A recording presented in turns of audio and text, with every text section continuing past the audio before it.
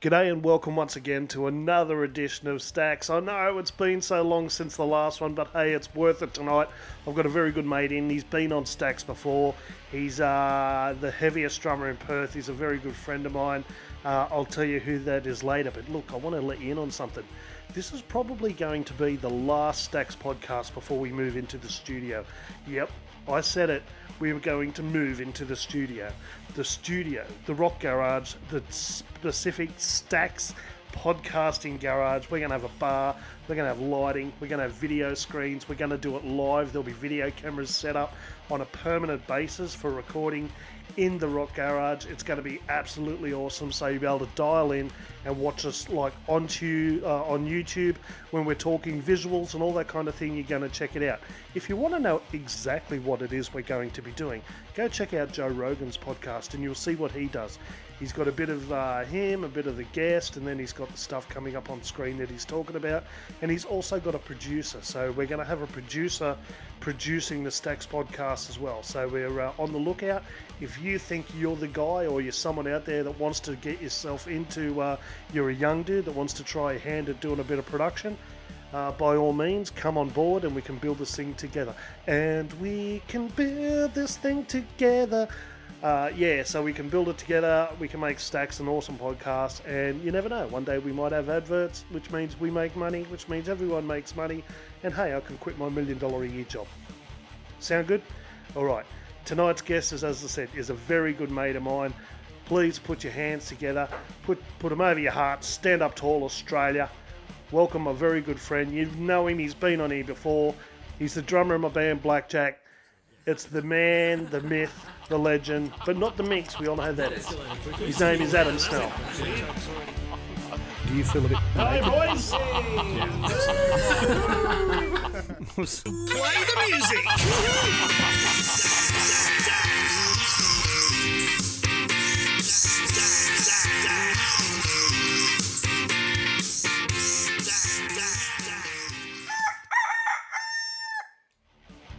What?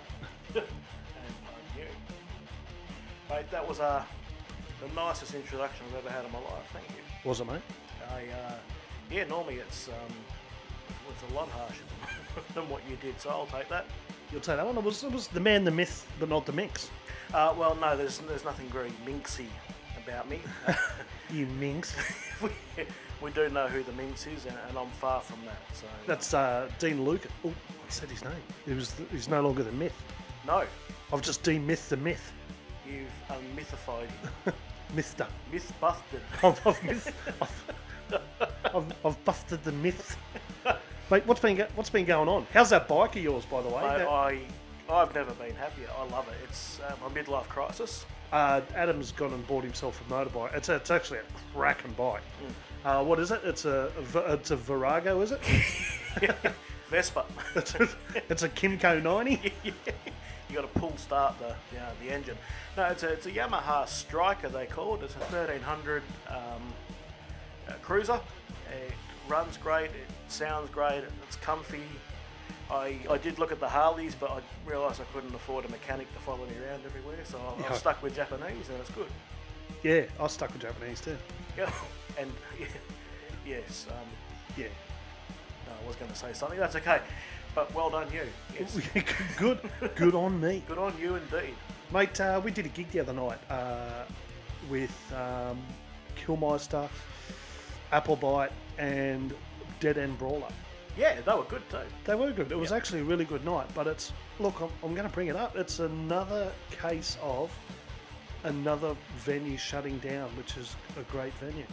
But how can they stay open when we're getting 15 people to a gig? Yeah, and it's a hell of a nice venue, that place too. It was brilliant. It's a beautiful place, but just, mate, what's going on? Is music gone? Is it gone? Well, you'd have to start thinking that way, wouldn't you? It's you got guys and bands out there really slogging their guts out, and you get 10, 15 people to a gig, and if you might have a few hardcore fans, but I don't know. There's maybe venues aren't paying anymore, and people aren't responding to originals. I suppose if you're doing covers and stuff and you're a successful covers band, you're going to make some money, but Yeah, it's died in the backside of it, hasn't it? Well, it's been like that for a long time, hasn't it? It's doesn't. I mean, we were fucking awesome. I thought so. Like all us bands, it was a great show. Yeah, it was awesome. And years ago, when I was a kid growing up, I would give them a left nut to go be part of all that, just to watch. Yeah.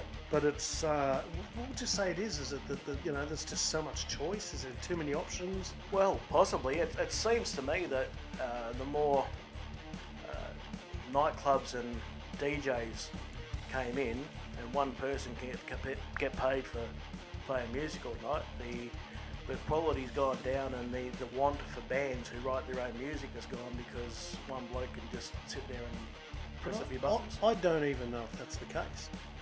Because we used to blame the DJs quite a lot, but I find now that it's not really the DJs. Like, even you go to a club with a DJ on. Like, I remember when I was 20 in that, you were lining up at doors to get in.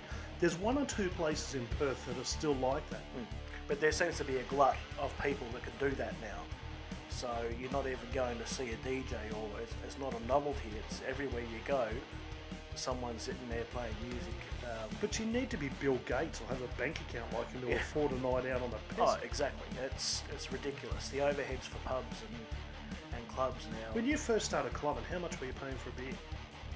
Well, I turned 18 when I was living in Sydney, so I used to go to places like the Jet Club in DY, and then we'd hop on the ferry to from Manly into the city, and I'd be paying $2.50 for a schooner. Then a schooner there is a pretty much a pint here, and you could have a great night out in the Cross and everything for $50, $100. Now, most people I know of will drink before they even go out the clubs now, because drinking is so expensive once you're inside. And then not be allowed in because you're hammered. Well, unless you're a good-looking female. I used to go for a beer. I had some mates that lived in a place called Stockton, which is just north of Newcastle. Yep. We used to go over there and have a couple of beers, or a couple. We used to go $20 and come home legless. Yep. $1.20 a schooner. Yep. So actually, we'd go there with 20, and then what was it, 5? So $24. Yeah, it doesn't surprise me. And we would try and drink 20 schooners. And we're talking, 20, 25 years ago. So it's gone up massively. And of I'm going course, to say exponentially. exponentially, yes. Oh, exponentially. That's right. What's And exponentially then? I don't know, but It's when you've got a pedal that used to work. well, if somebody would like to call in. But as the price has gone up, and as I don't get it, but there is no real want for original musicians anymore. There's no. Stax has only ever had one caller. Yeah. We've only ever had one person call in. How is your mum? She's good, and it was my wife actually. Oh, your wife. Yeah, it was my wife, but Mum's good. Good. Yeah. So like that's what's going on. But look, we went out. It wasn't a bad night, No, it wasn't bad. but it was. It's just sad to see another one go. It's such a beautiful venue down there too. We'll actually play a Applebite song later, Yep. and a Killmeister song. I'm sure the boys won't mind us pumping their gear. No, not at all. There was an And, Applebites single launch there, wasn't Applebite it? single launch. So we'll track down that single and we'll play it later on. Sorry, Justin, I can't even remember the name of the single off the top of my head right now, but we will find it later and we'll make sure we play it here on Stax. Now, mate, we've been having a great old chat today. I ran through a little bit of a movie that we're writing. Just to go into it a little bit, it's a movie that we're going to call The Riff, and you've heard me speak about it talking to Peter Ranzula. Well, today we've decided to cast Adam here as Keith in the movie, and mate, you're Well, my acting chops are tremendous. I think you're built for the role. I'm built for rolling, absolutely. So the problem with Keith is that he plays bass, and he's kind of a guy that sort of he's just a very nonchalant guy. He's kind of a bit of a mysterious package. Like Keith's a bit nonplussed about things in life. He's sort of pretty chilled out. But he's got a problem, and what's that, Adam? He's Well, I was thinking of Mick, who used to play bass for us. That sort of personality, but that kind of that's a good. We'll model it a little bit off Mick. Not everything of Mick. We love you, Mick, but there's a few things we won't model on you. But yes, Keith is narcoleptic, and since sleeping is one of my favourite pastimes, I think we're made for the role. So poor old Keefe's got a problem with falling asleep at odd times. Just falls asleep, and the poor bloke, he people take advantage of that. He's turned up to a few gigs with like a dick drawn on his forehead and things like that. So it's going to be quite a funny role. I'm prepared to suffer for my art and craft. You know. But the movie's starting to flesh out. We're starting to get scenes written, and we're getting all that stuff done. So it's on our way. And just while we are talking, Pete Renzullo, a good friend of ours, the movie Anticipation is in the final throes of filming and all that kind of stuff, and he hopes to get it out by at least December this year. So it's going to be a cracker. It's going to be an absolute cracker. It's a really good film. He started off with something in mind, and it's just grown into this monster. And I actually like the twist and the turn that it's taking. And I'm not going to give anything away because you've got to see it. Yeah. The big spoiler alert. Well, actually, no. There's going to be no spoilers. So, yeah, just keep your ears to the ground for that one. Peter Renzullo is a dead set genius. He's just won an award too for scoring another movie, didn't he? So. He did. The Decadent and Depraved, yes, or the Depraved and Decadent, or something like that. Something like that, yeah. He's won some awards in America for that. So good on you, Pete.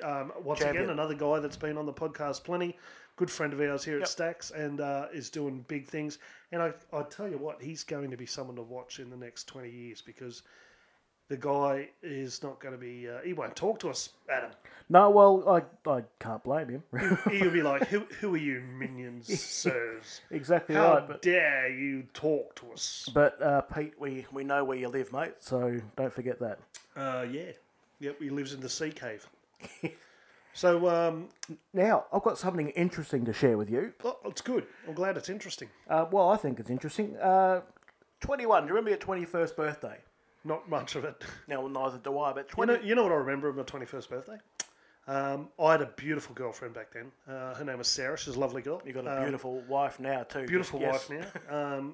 But she was a great girl. Sarah was really good, and I was a complete bullfed. And I remember she went to all this lengths to get me a cake. And this beautiful cake, she arranged it for me, and I was absolutely paro. And I remember the cake sort of... Well, I don't remember. I kind of vaguely remember the cake being there, and I've just put my hand in it. And just like picked it up or done something or just mushed it all over my face. And that was probably another little chip away as to why we're not together today. That could possibly do it. But that was a big night. I remember it was a very large night. Yes, and it's a rite of passage almost, isn't it? Westie Workers, actually. Good old Westie Workers Club. 21st. Yeah, 21 years ago. Yes. 1997. Yes, 1997. I had to double check. I saw on Foxtel today they were playing some one-hit wonders, etc. from that year. From 1997. Have a listen to how many songs are 21 now this year. Mbop by Hanson. Mbop is 21. Wow. Tub Thumping by Chumbawamba. I get knocked down, but I get up again. That's the one. Yep. Oh, Danny boy. Barbie Girl by Aqua. Oh, really? Yeah. Okay, Barbie, let's go party. 21. Bittersweet Symphony by The Verve. It's a bittersweet that's the one. symphony, that's right. Natalie Imbruglia with Torn. I thought it was I'm Uglier. Oh, she was quite attractive. She was actually. Didn't she used to get Denny Johns from Silverchair? Yeah. Yeah. It's bit of a weird match, but good on him. I don't know if anyone remembers this, but Silverchair played with Pantera and Alice in Chains and Suicidal Tendencies at Newcastle Workers Club probably in about 1995, I'd say. Yep. 94, 95. You're about right, yep. And Silverchair opened up for those bands. And I remember Denny Johns getting up and he goes, it's okay to be gay or something like that, and then stage dived. And Newcastle's a bit of a blue collar place, full of hardened rugby league players. The Red Sea and parted. I remember, basically the Red Sea departed, and poor old Danny Johns is just sprawled out on the deck. He just parted and let him just hit the deck. It's a very, very, very, I won't say fond memory, but it was a very vivid memory from that concert. Probably was for him too. I actually met Lane Staley at that concert. I was pretty happy with that. Oh, absolutely. Yeah, what a bloke. Yeah. Deceivingly tall. He doesn't look tall in the film clips and stuff, but he's about 6 foot 6'2", 6'3". Oh, love to be that height. I'm so sick of being a shorty. What else is there? Firestarter by The Prodigy. Inhale, exhale. Yep. What's that word? Inhale, exhale. Is it Atticusane? Something, psychosomatic, addict insane or something. Yeah. Or something like that. Men in Black by Will Smith, which means the movie Yeah. 21. Wow, 21 years ago. Around the World by Daft Punk. It's got Around that the world. amazing around film the clip. world. One of the greatest film clips. Is that the I've one ever where seen. they're just going up the staircase? Yep. It's brilliant. What else is there? Gone Away by The Offspring. It's a great song. Song 2 by Blur. Yep. It's crazy. All these songs. There Goes My Hero by Foo Fighters. Foo Fighters are It's 21 years. this Wow. year. So it's crazy how quickly time goes. It was actually a good era, like, because I like the early 90s, because I'm a major Seattle sort of Yep. fan. Like, I like the music, and a lot of my music is influenced from that period and around that time. But it's amazing, like, 97, it was a good period of music. And I believe, from memory, and going back 21 years ago, I think I was out on the training paddock the morning of our either semi-final or grand final for rugby league, which we lost that year. We lost the 97 grand final, but won the 98 one. And I believe I was on the paddock doing some ball work, running through ball work, and a mate of mine, Sean Callanan, goes, oh, bullshit. And then he goes, what? He goes, did you hear Princess Diana died? Yep. And it was that day. So was it would have 21 years been ago. 21 years around August. early It was September. August. It was the end of August. No, it would have been early September. I reckon it was the last day of August. Yeah, well, early September. Yeah, that sounds about right. Yep. No, but and it's one of those moments. Everyone, what were you doing when you heard that she died? And I Yeah. think I was just sitting on the couch like I normally do. So, but here's one to blow your mind. Kurt will be dead 25 years next year. Nothing ever changes. No, it doesn't. I've Homer Simpson my way through life. Yeah, No, well, I don't play footy anymore. Kurt Cobain, 25 years next year. Really? Yep. 25 years. Next What do you year. think happened there? Well, I love a good conspiracy theory. Well, so do I. What was he singing when he said he doesn't have a gun? Well, he's I was a obviously bit disappointed. lying. He obviously did have one. Yeah, and I don't like people lying in song. He swore that he don't have a gun. Yep, people lie in song all the time, and it's just I'm not having it. Yeah. But yes, I like this theory about Courtney being involved, and Well, there's a great documentary, home listeners, Stax fans, all three of you. G'day, individually. hi, Hi. Actually, a bit of a shout out to I'll get back to that in a minute. But what we talking about? Kurt. Dead. He there's a good documentary out called Soaked in Bleach. Yep, I'm pretty sure I've seen that one too. That's the one that goes into the theory that maybe Courtney had a bit to do with everything. Yep, and I it's possible, but I think her brain was so fried back then. I don't know if she could string a coherent sentence together, let alone come up with a cunning plan. But who knows? Well, yeah. I think, yeah. What happened was they talked about, and actually I talked to Phil from Killmeister. We were in the green room the other night at that gig, and actually this is the conversation that came up. And he was sort of saying that they took the either the family doctor went with Courtney to a hotel room somewhere while she was doing rehab, and left Kurt all alone. And she sort of I don't know if he was insinuating, or this is what was insinuated, that she didn't care if Kurt was alone and didn't care what happened, and had a feeling that he may have done something because he was. But he apparently escaped rehab, went home and was that down because he couldn't get on. Yep. And she cancelled all his credit cards and all his money. He couldn't access any cash to buy gear. So he was strung out, and I think he just went, oh, fuck it, bang. So yeah, that's quite possible. That's kind of what come up in that conversation. So very interesting.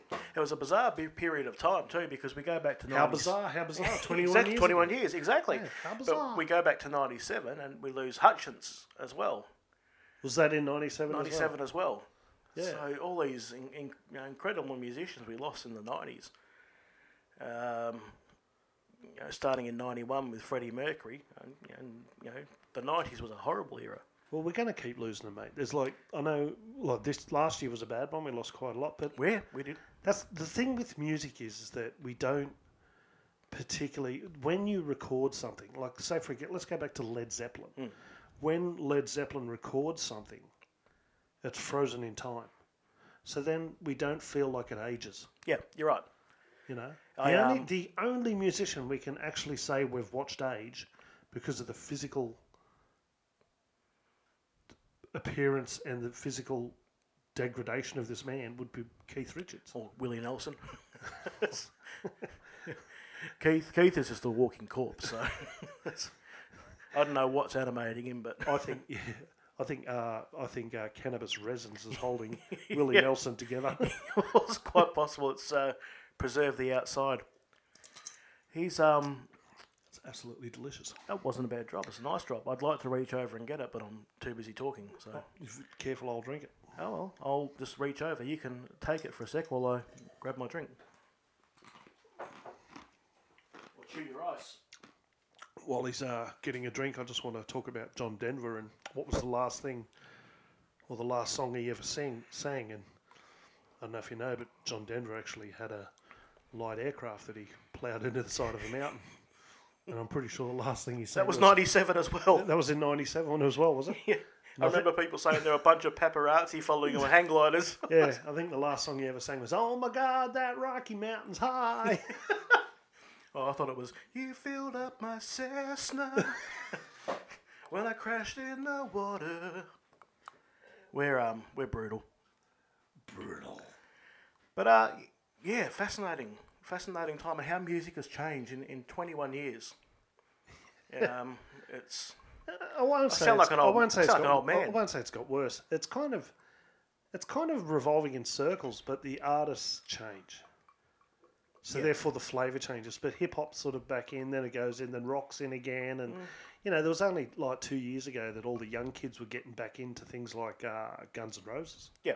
AC/DC. That's as a dad of a young girl myself, and it's important, I think, to educate our kids on good music. So, I find my daughter now, even with her phone, listening to Iron Maiden and has Queen backdrops on her phone and stuff. So a proud dad moment. So what we need to incorporate is like good message, like redo the songs of that era, but incorporate messages which mean things today, like "Don't take them pills, or you will die." and that would be a good message for today too. Don't take them pills. I'm actually in a Iron Maiden tribute band as well, as you know, and I have a blast with Dealer that. Kane pulled out the bag. He's 41, but looks real bad. He took the pill. His face has changed. His hair's like wire. His brain's deranged.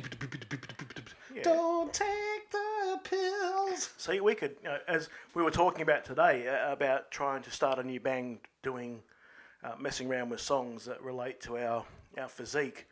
We could do things like that. Which is Adonis-like. Yeah. Don't you call me pudgy, portly, or stout? I like people sort of say to me, I say, like, did you realise I'm like a Greek Adonis statue? And people go, "Oh, really?" And I go, "Yeah, well, they had to start somewhere." Yes. Before they started chiseling away. Yeah, no, I tell my wife I'll never have the body of a Greek god, no matter how many burnt offerings she presents at the dinner table either. So. What was that tea towel that you showed me today? Was it? Oh. I like long romantic walks to the fridge. to the fridge.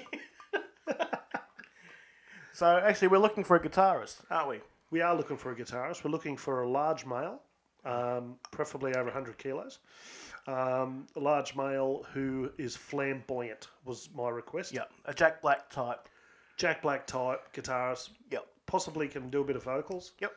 And the whole concept of us is that we're both units, and the idea is that we want people to come in and watch us play, and then we've got like 8. We want larger people to come and watch us. Yes. You know, so a venue's going to go, dude, like, couldn't believe it. Like, the room was packed Exactly. And tonight. when the place is shaking, it's literally shaking. But the club owners and that come up to say, dudes, the place was packed. And then we go, because 4 yeah, I people. know. It's just like, yeah, there was only 8 people, but we couldn't fit anyone else in, you know.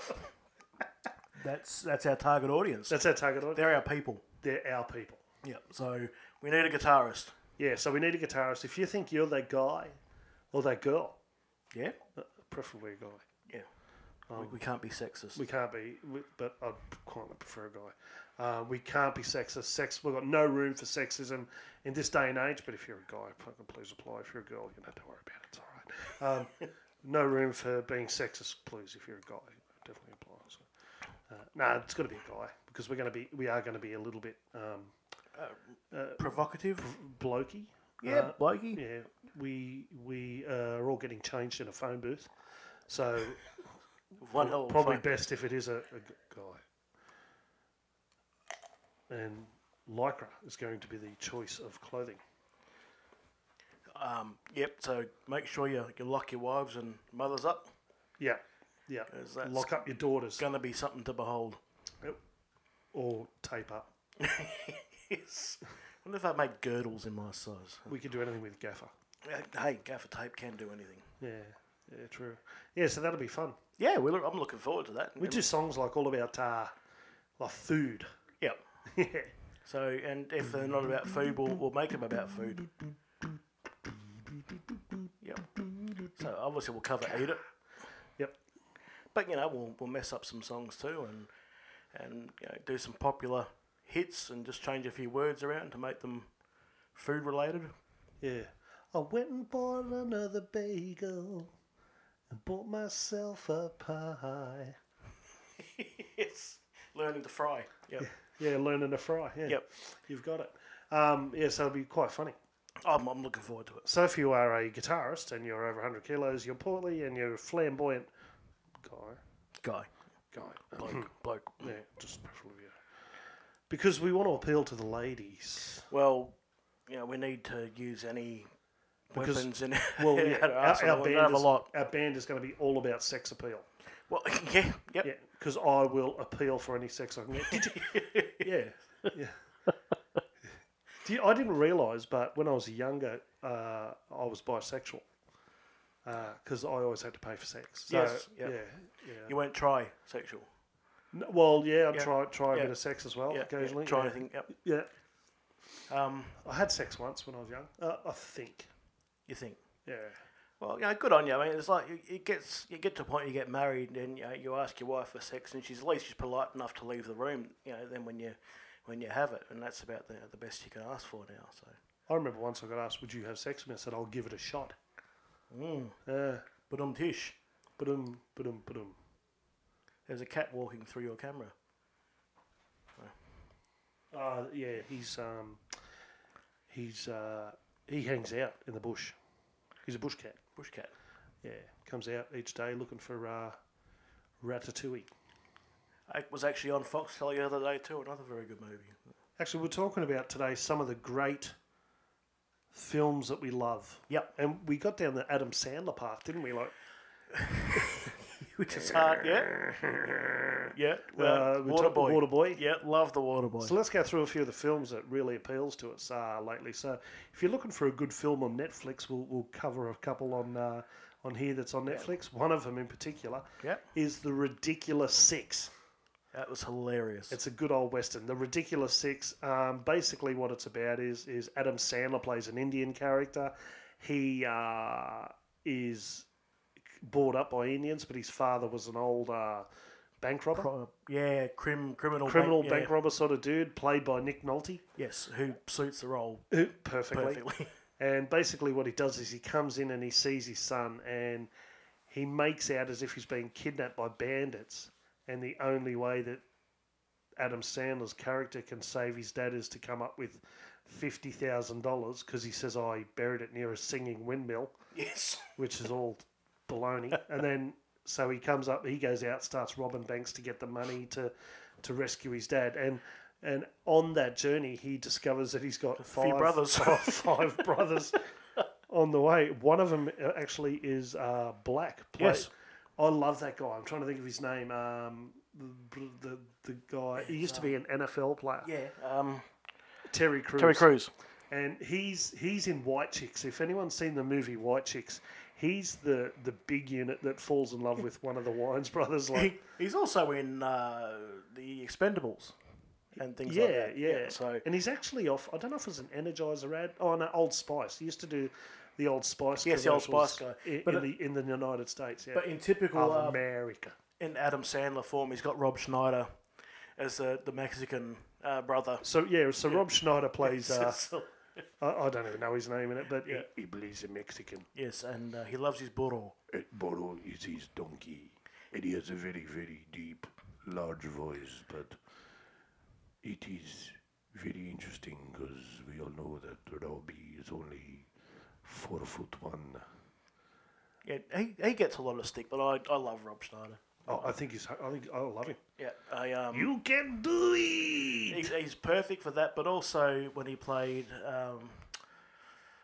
just gone blank, the male Juice Bigelow Yes. is an absolute perler of a movie. He plays it so well and deadpans it brilliantly. So I love him in that movie where he goes to prison. There's a big stand. big stand, yeah, which is hilarious. But we're talking about those two. We talked about Grown Ups, which another movie that gets panned, but I thought was fantastic. And I think I've come to a point now where if I see a review of a movie that I want to see and it's a low scoring movie, I'm going to go see it because I'm pretty sure it's going to be good. So, the lower the rating, probably the better movie it is.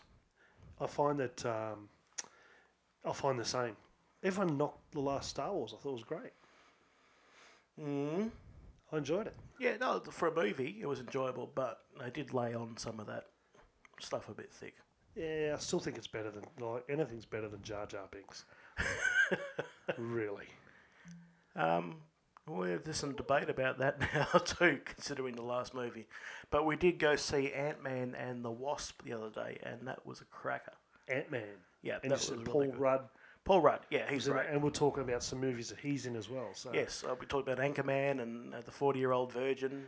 how good is Anchorman? Oh, it's an old time, isn't it? I wish I had a mate like Brick Tamlin. He absolutely makes that movie, Steve Carell. He is the funniest character in the whole movie. And Yeah. Look, I love Will Ferrell. I know it's not very highbrow of me to love him, but Steve Carell just kills that movie. He's hilarious. I don't know who's Champs. What's his name? He's in a lot of movies. Dave Kushner or something, or Right, he's in a lot of stuff, but he's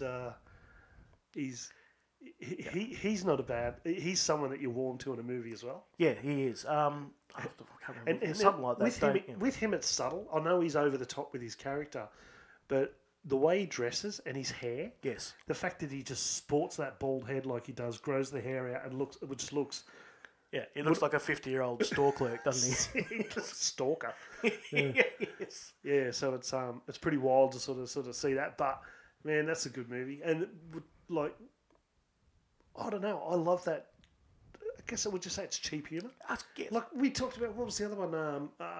The college one where Old school. Old School. Yeah, great. Frank movie. the Tank. Yeah. I'm streaking. You're my boy, Come on. Blue. Is that the movie it's in? Yeah, You're my yeah. boy Blue. Yeah, that's... I lost it when he would say, "You're my boy Blue." Yeah, halfway through... yeah. Didn't Blue die in the movie? He did die in the movie, yeah. It's Will Ferrell's character starts singing Dust in the Wind by Kansas really badly. Yeah, spoiler alert, but fuck it. Like, these movies have been out for like 25 Yeah, years. if you haven't seen it, then... They've been out since 1997. Yeah. Funky Carl Medina. Pretty much. Was that out in 97? Funky Cole Medina, or was it earlier? That was earlier. That was late 80s, I reckon. Awesome. Tone Loc. Tone Loc. I had that on cassette. I had a mate, Dougie Bunn. He absolutely loved Tone Loc. Yeah, I had on cassette and I was jiggly with it. So Jiggly with it. Getting jiggly with it. yeah, still do.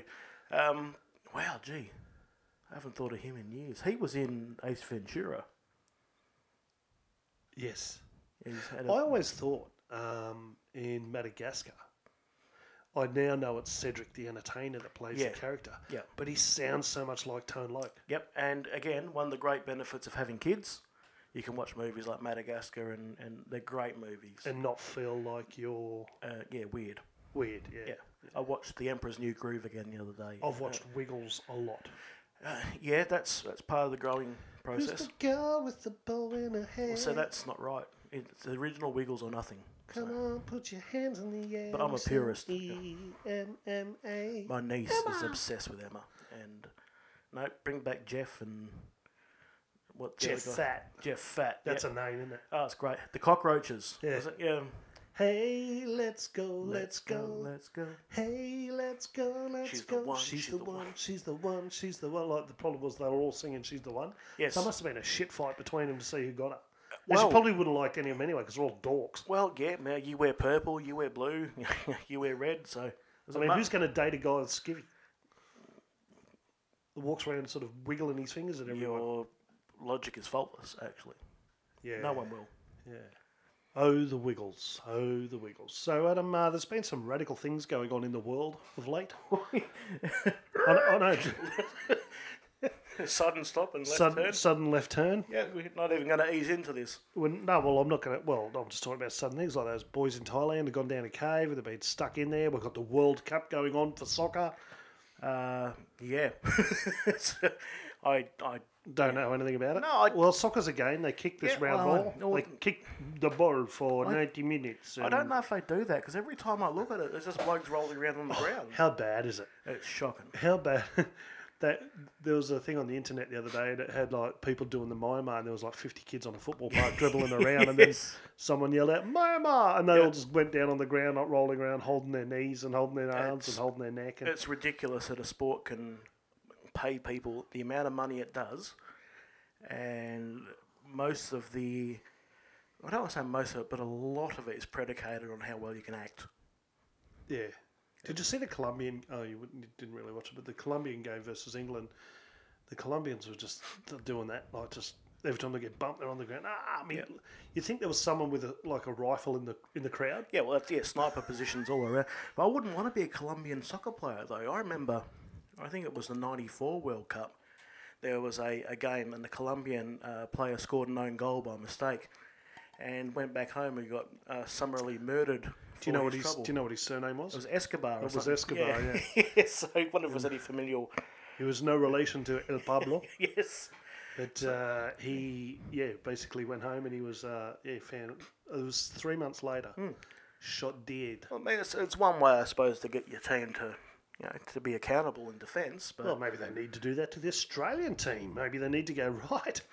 If you guys don't lift your game, pine box for you, the sunshine. Australian soccer team is a joke, and it has been for years. So. Fuck off, you bitch, a scorer. Yes. That's the best thing about Australian soccer I've ever heard. Thank you, Mr. Billy Birmingham. Dig a ditch onto the wicker witch, onto the Australian substitute Smith. I hope I pronounced that correctly. He can't ski. Yes, he did ski. Go ski. Go ski. Yeah, it's pretty good. What about some other things going on, mate? What's caught your eye of late? What's caught my eye of late? I know we had a good discussion in the car. Where were we coming home from a gig? Coming home from practice, I reckon, or It was rehearsal. a rehearsal. We started. We got balls deep. Deep, yeah.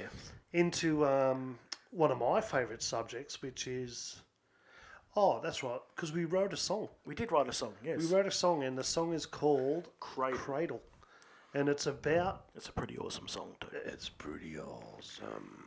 Hey, I can't do a deeper voice. It's a pretty awesome song. Pretty awesome. Yeah. It's good. It's a good song. It's okay. But it's about we're talking about Göbekli Tepe in Turkey.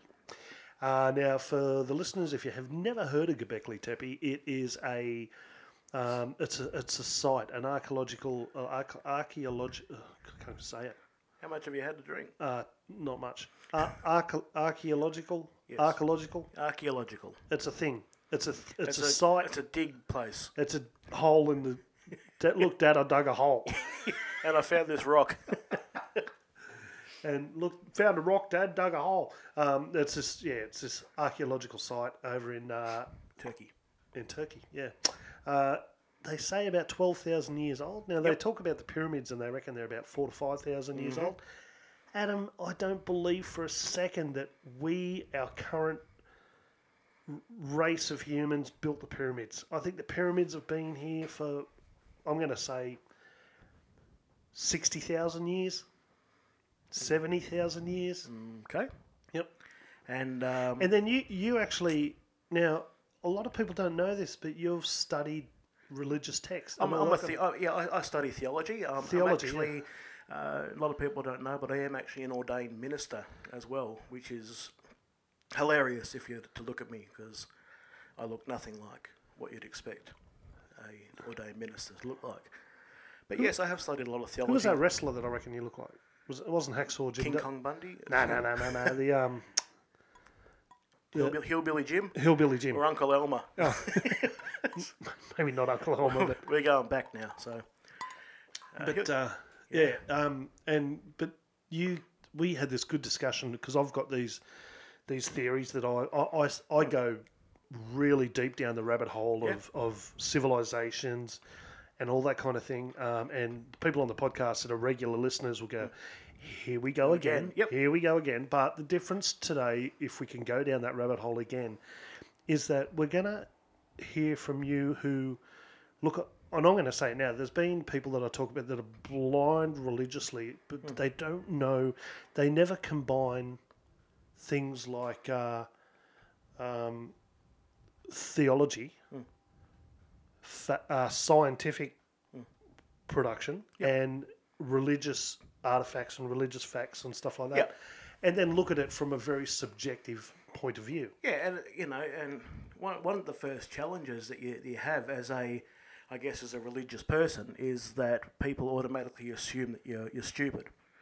And I've said and done a lot of stupid things in my life, but there's a blanket dismissal of anybody that has an interest in studying theology as well as other things, because there's a general consensus in society that it's old, it's outdated, and you're not educated enough to get into the real world if you follow or study or believe anything in that regard. Whereas I say, well, absolutely, there is no reason that science and historical texts can't work together. In fact, oftentimes they support each other quite profoundly too. So, well, I remember I talked rabbit about holes. Let's go. Well, I talked about let's go. I had talked about the Old Testament and the fact that the Old Testament is different. I think the New Testament is kind of a little bit more taken up by, like getting more down to Jesus Christ and then what happened afterwards, and then as the Son of God, and it kind of really heavily heads down that path where I think the Old Testament, which is actually not looked upon fondly by some religions, is more of a history of... It's a history of the Jewish people. Well, the Mesopotamians actually became... with the original people that lived in the area, which is now known as Jerusalem and all that area, that.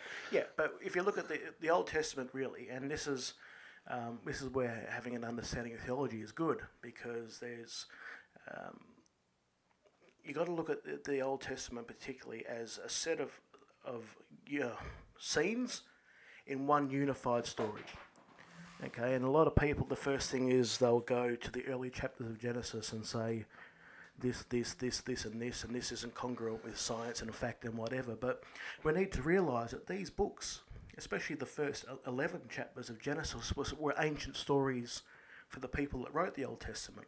That's right. So, it's not just a simple thing of going when we're going back in order. When we're going back that far, I mean, some of the earliest ever recordings of theology was involving a story around Gilgamesh. Gilgamesh, yeah. So that was very early, and basically the story was Gilgamesh was this. Well, you tell the story. Like Gilgamesh was he? It's Babylonian Mesopotamian history. Yeah. About the flood narrative. So there's heroes and there's gods and there's villains, and it's a wonderful story. And a lot of people say, well, Genesis just copied Gilgamesh and change it a bit to make it a bit more palatable for monotheistic religious people. But the two very well work close in hand. And it's funny that a lot of places around the world, a lot of ancient cultures have all got a very similar flood narrative. Yeah. Which makes, But that takes me back to my theory of the floods came. I'm not 100% sure as to what I would say caused it. I've heard asteroidal impact, causing the Earth's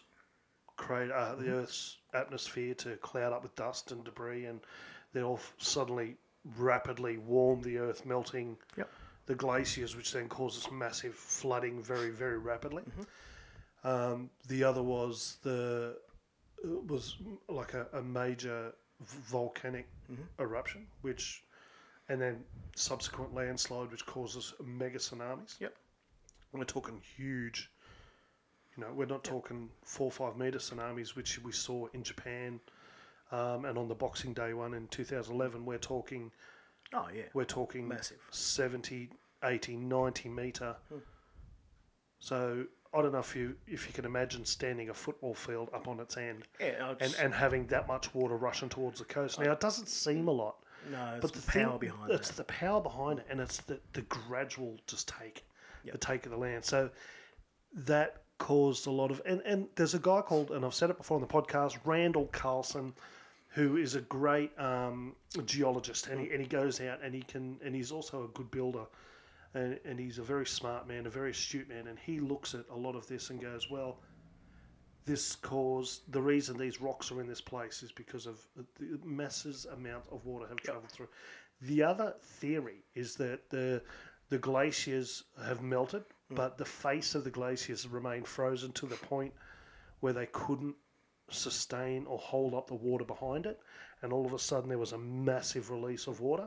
This happened in the north of America. And huge amounts of water were released then. So let's go back 12,000 years. Which this is when they think all this happened. 12,000 years ago. And there's enough evidence for a worldwide catastrophic flood around if you want to look for it. Yeah, exactly. It's undeniable. Yeah. Now, but this is the thing that I brought up. I'm sorry to interject for a second. No, go ahead. Was that if the human race was thriving at that point, and all of a sudden 98% of human life, or the human species at that point of time, which may have included a different type of race to us, was suddenly wiped out, who is going to survive? If there's the caves in Petra and the cave systems around some other places like that, in Jordan, so the things like, I think it's a multitude of cataclysmic events. Flooding's one. Solar flare is a possible another one, which would release huge amounts of radiation. I think we had a whole series of things that happened in a very short space of time, which pretty much were wiped out an old civilization. But the Old Testament is the only surviving recorded information, but it's not recorded information from that period. That's right. But it is transcript dating back to that period of time. Well, there's a couple of things here. So what we first need to understand with the Old Testament is that, yes, it's scenes in one unified story. And a unified story is basically God makes man stuffs up, and man is forever trying to get back to God. And every time God says, I'll forgive you, they go, great, thank you very much, and then they stuff up again. They get in trouble, they ask for forgiveness, they receive it, they say thank you, and it's a unified story. Now, having said that, you need to understand what you're reading with the Old Testament. There's a lot of narrative, there's a lot of poetry, there's a lot of prose, there's a lot of all these wonderful it's basically literary techniques. It's like another version of the Viking sagas, but of a different time and place. Yeah, but the actual fact, the Old Testament, the Genesis account specifically, gives us an interesting insight to what might have happened too, because it speaks of the world before the flood as being a place with no rain. It was a place where it was a fine mist that watered everything, and as But something could happened. that be localized to an area? I mean, like for example, Scotland has got a continual mist in the Highlands at Yep. times. Yep. So would that attribute to just a local aspect of a certain area? Well, who's to say? What we do know, well, what we can ascertain, I should say, is that something happened pretty drastic. And I've heard people say that yes, there was earthquakes, yes, there was asteroids, the Earth's axis tilted. Yep. Is another one I've heard. It was straight up and down. Now we're at 23 degrees or whatever. But what that did is it caused such a problem that the atmosphere discharged all this water. The earth ruptured, and we see in the accounts that the waters will come up from under the ground too. Yep. So you have a multitude of water up from top, a multitude from underneath, which creates fractures, which creates, as you know, earthquakes and tsunamis and everything. So again, there's everything that's there that we can see, and this is the problem. You're never always going to get the whole answer that you want. No. It's very consistent with geology and very consistent with scientific theory as it is. Yep. I kind of like the idea of a mist watering everything and keeping everything nice until something drastic happens. So would the religious... So let's go back to that period of time. Is there a religious notion of God created? You mean Because in the New Testament, it starts out, God created the earth in 7 days. no, Let, the old, let there be light. yeah, the Old Testament. That's the first God part of created. Genesis, and there are two different creation accounts there, and they focus. You make films, and this movie is going to be a cracker that you're working on. Well, I was in stitches today with some of the stuff where you were reading to me about your stuff. But you imagine first an overview, and then you have a medial view, so you get a bit closer, and then a micro view. And that's how the Genesis account works. So you have an overview, then you have a bit more of a focus view. So there are different creation accounts. But yes, the notion is that in the beginning, God created the heaven and the earth. Now, where did he come from? We're never given an answer. Where did he go? Or where did he come from? Exactly. Copper Eye Joe. Yes. God, how old's that one? That might be a... I'll just say 90s. Copper Eye. Yeah, I know what you meant though. So we're never given that answer. I have a bit of a childlike belief that if somebody, or if there is a being who's divine, then to be created takes away some aspect of divinity. A God by its very nature should be eternal, all-powerful, all-knowing. So we go through the early Genesis story of this is how it was made, this is what happened, and people were created, and they were meant to be in relationship with God. Disobeyed, did the wrong thing, and fractured that relationship. And then we get to Genesis 4 and we learn that people, and this is interesting for you, so early in the book we read that people were forging iron and had foundries and all sorts of stuff so early in the piece. But how far are we looking back from today? Like, is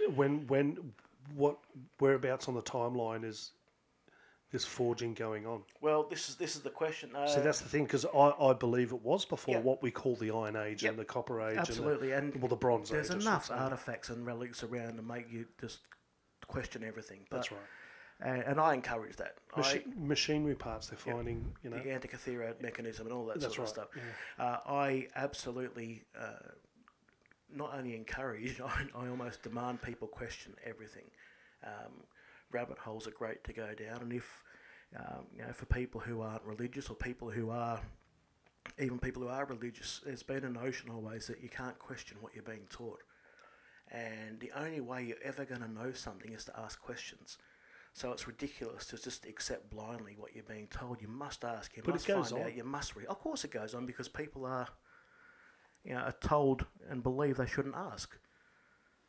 But yes, I digress. So when we're talking, well, depending who you speak to, if we're talking on a biblical timeline, possibly 10,000 years. Yeah. Yeah. So early on after that. So my question is, who was around before the 12,000 years? Well, first we got to make sure that that's 12,000 years is accurate. Yeah. So if we just so we work on that, or we're 10 to 12,000 years, so we're all in the same ballpark. Okay, so who was around? Yeah. Good question. Are we talking scientifically? Are we talking spiritually and theologically? Well, spiritually kind of is cancelled out a little bit because there are physical remains, which, when you say spiritually, they're not a bodied entity.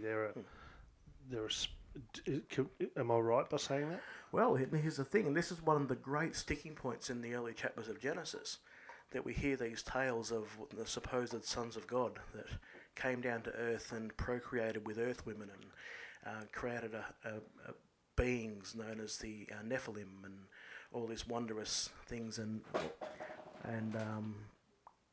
armies of giants and things, and we find these skeletal remains of giants and weird things. So again, we've got to look at Genesis first, those early chapters, as there's a lot of poetry, there's a lot of metaphor, there's a lot of describing of how, as such, or what happened, but not the minutiae of how it happened. So we always got to look at that through that lens.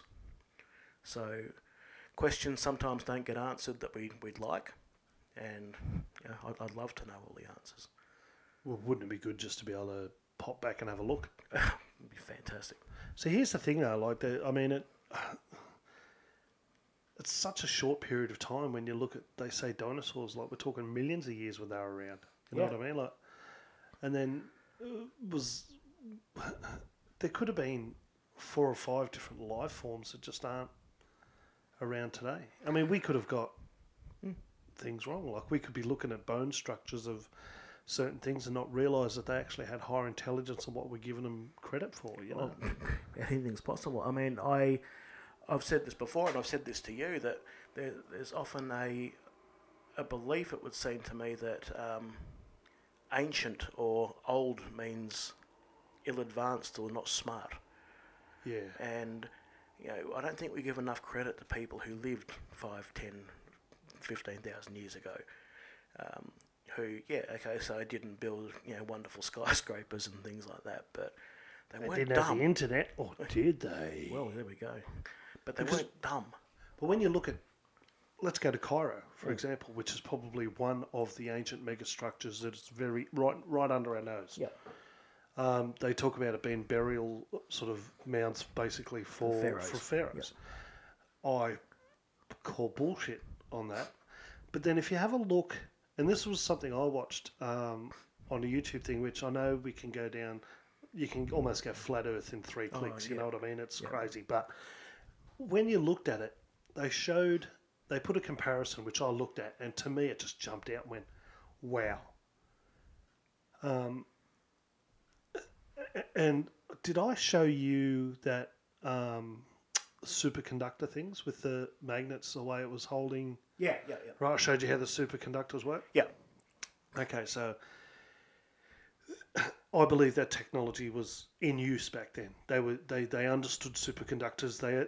And he brought up something which I love, and sound is a power source, a very powerful power source, and resonation can be very powerful, and used in the right way can actually do some amazing things.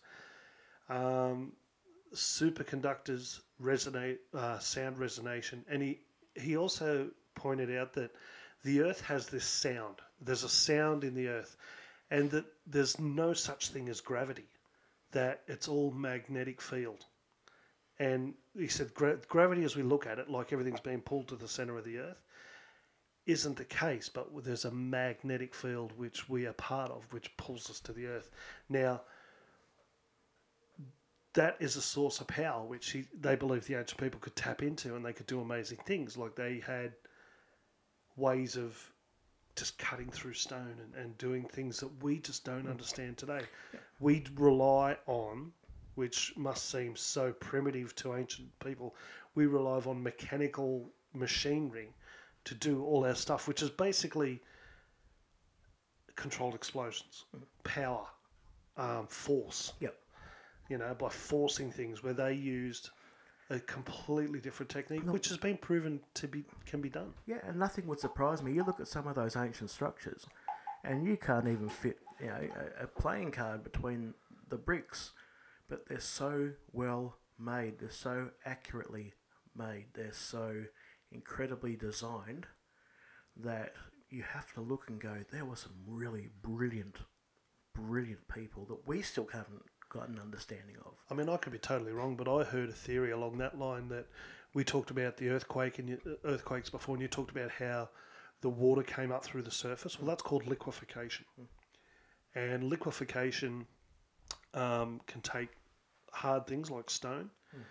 And this is the theory, is that through resonance and through sound, you can get all those particles just loosening up, turning into basically like a liquid. And then when the sound stops, it firms up again. It's a crazy theory. It's a crazy theory. It's an incredible theory, But it's I not. wish, It's I not wish I impossible. knew. Oh no, it's not It's impossible. not impossible. But have you ever put a sander, like an orbital sander, on a bit of timber, and seen what it does to the dust that's on it? Oh yeah, yeah. And it creates shape, and you get to things like the Fibonacci sequence and all that kind of stuff. This is getting back to sound. Those vibrations from a sander is what the same vibrations as to what the sound is that's happening all through All it. you have to do is look at somebody who can sing high enough and they can break glass. Yeah. Once again, Yeah. that's the power of sound. Yep. Now, flowers have got this perfect structure. You know, the centre, and then they've got these beautiful flowers that come off it, and they're to the micromillimetre, same length, same, and it's not. They haven't got a brain saying that we need to stop growing there. We're less perfect in a lot of ways as humans than a flower will ever be. So just take a sunflower, for example, or a daisy. They have got, if you put that a certain vibration down, the sander on the timber, and it almost draws those flowers. So what's to say that as it grows, it's picking up the sound and it's creating those shapes? Well, it's quite possible, and this is the beauty of nature that we don't sometimes see that it's very mathematical. Nature is full of maths, and you talked about the Fibonacci, and I wanted to jump on that because I believe if you ever want a proof of an intelligent designer, that golden ratio, that 1.618, is prevalent everywhere in nature. It's almost like a fingerprint of a creator. Even our navels average 1.6, 1.16, whatever it is, of our body.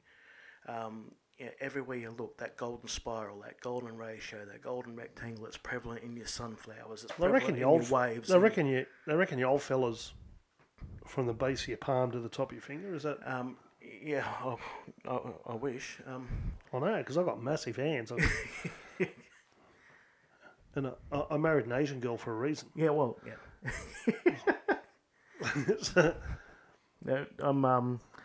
She's got small hands. Yes, If you know what I'm saying. Well, yeah, absolutely. Because it's all about perspective. Well, can't go wrong with perspective. I know exactly what you're saying. I'm just trying to think of a way I can. There's what I'd like to say and what I won't say, but yeah, this ratio is prevalent through nature. It's everywhere, from your flowers to the water, to the waves, to the shells, to our own bodies. There is something in this, and it gets explained away as it's just one of those things. I sat on a park bench. We're talking about vibrations and stuff. I sat on a park bench, and it was a lot of like flowers had dropped down on the park bench. It was an aluminium park bench, and I think it was like a jacaranda tree. So all the little tiny little purple leaves were on the bench, and like I did this fart, which was probably category 9, force 9, cyclonic, like let one rip. And I looked down at the leaves, And they blew into a word, or They blew into a word and just went, "You just shit yourself." you stink, dude. I just, and I was like, wow, nature. Yeah, it's remarkable, isn't it? It is. But yeah, so there's theories everywhere, and this is good. You know, I'm not one to dismiss or throw away any theory straight away, because a lot of these things, yeah, okay, there are some out there theories. The Earth is flat. Yeah, we all know that. But Well, pump it back up again, lad. but yeah, anything that makes you question is a good thing. You know, and that's something that really I push, and I want people to understand. And you know, any aspect of life, question everything, question the question. Well, I guess one thing that I appreciate about you, as opposed to some other people that I've met who are heavily religious, that can't you explain things very well, and you understand that there was like you're kind of like a fence sitter in the way that you take everything written and you don't see it literally. Like there's so much more to what's written down there than, you know what I mean. So you're not just saying, "Nah, dude, he created it in 7 days." Like, no, he's got like a wand, and he waved it, and the magic happened. Like, And it creates this inaccurate picture. yeah.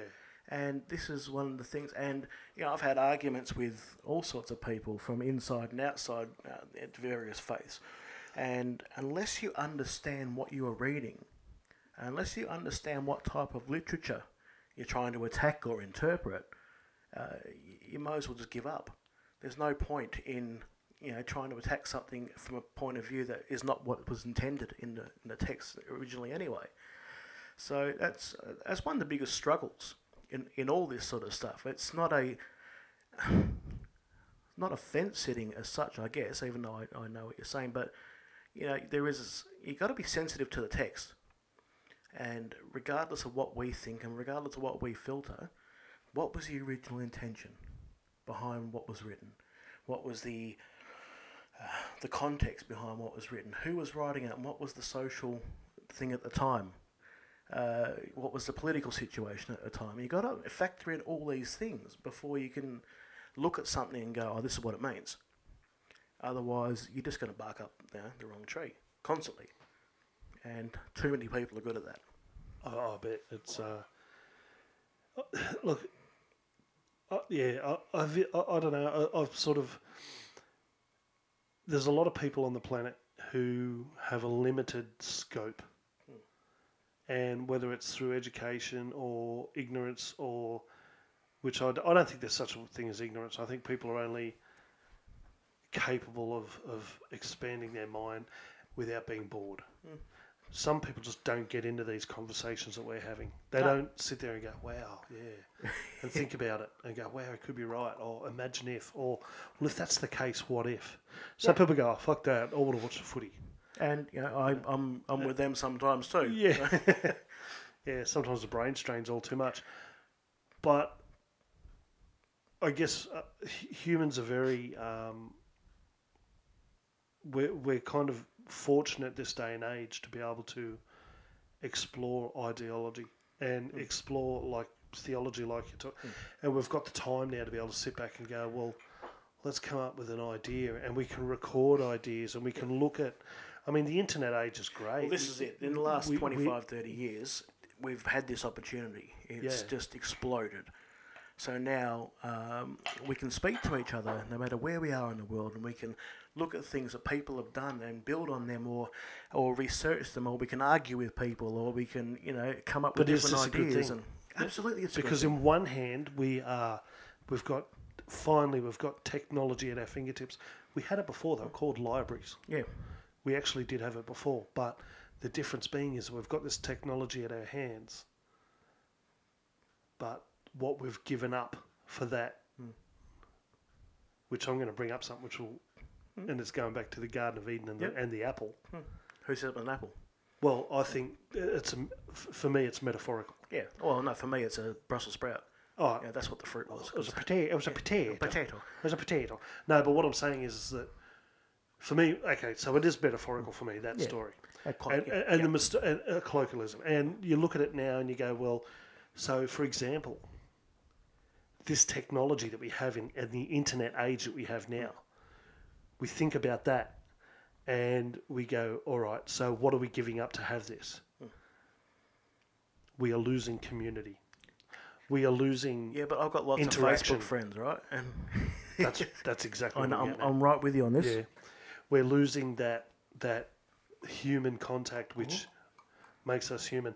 One thing that's almost gone. In one generation, it's almost disappeared. Compassion. Yep, absolutely. No, real compassion. Yep, you're right. And when I say real compassion, I mean the people that turn up. I used to say to people, if you want to help someone or you want to do something, don't talk about it. Do something for them. Yep. Don't even tell them it was you. For example, if someone fell on hard times, don't go up to them and go, oh, here you go, Adam. Here's $500, mate. Thanks, mate. I want to help you out. People would sort of go, oh, look, no, it's okay. But if suddenly they went home and they didn't know who it was from, and under their door was just an envelope and say, this is for you, champion. You need it. Yep. We love you. This is for you. And there's nothing... This is the thing. People want a pat on the back for being compassionate. Yep. One thing about being human was the fact that we were compassionate without ever feeling the need for response or recourse. Yep. So slide that envelope under the door with $500 in it. Don't tell them who it's from, because then they will not feel guilty. They don't know who done it, and all of a sudden they benefit from that. Yeah. But then if it comes from you, all of a sudden he feels like, oh shit, I owe Adam $500. And that's right. And this is a fundamental principle of Christianity, which is that we hear the story, the parable that Jesus told of the Pharisee and the poor woman. You know, the Pharisees making a big show of putting $10 in the offering box, whereas the widow, this poor woman, had her last 20 cents, but she still put it in and just got on her way. Which person gave more? Yeah. The person that gave everything. And there is a fundamental message in this that as human beings, we are, first and foremost, we are selfish. Okay, but our way of building community, and the right way to build community and with anyone, is through serving others, loving others. And it's not about, look what I can do for you, but here's a person. If I believe what I say I believe, and if I do what I say I do, then I must go and do what I can for that person so they can be lifted up and restored in whatever way, shape or form. Whether it's dropping $20 in the envelope and putting it there, or saying, or even going to them and saying, look, can I take you out for dinner? You know, you don't have to dress anything up, but it works in every relationship. With kids, with your wife, the best relationships are the ones where the partners will serve each other. Yep, okay, I'll take a hit sometimes for stuff that my wife wants to do. Yep. But she knows that I'm doing that, and she'll feel loved because I do that, and then she'll reciprocate because she'll put up with stuff that I love that she doesn't. And you feed each other, and you serve each other, and you build each other up.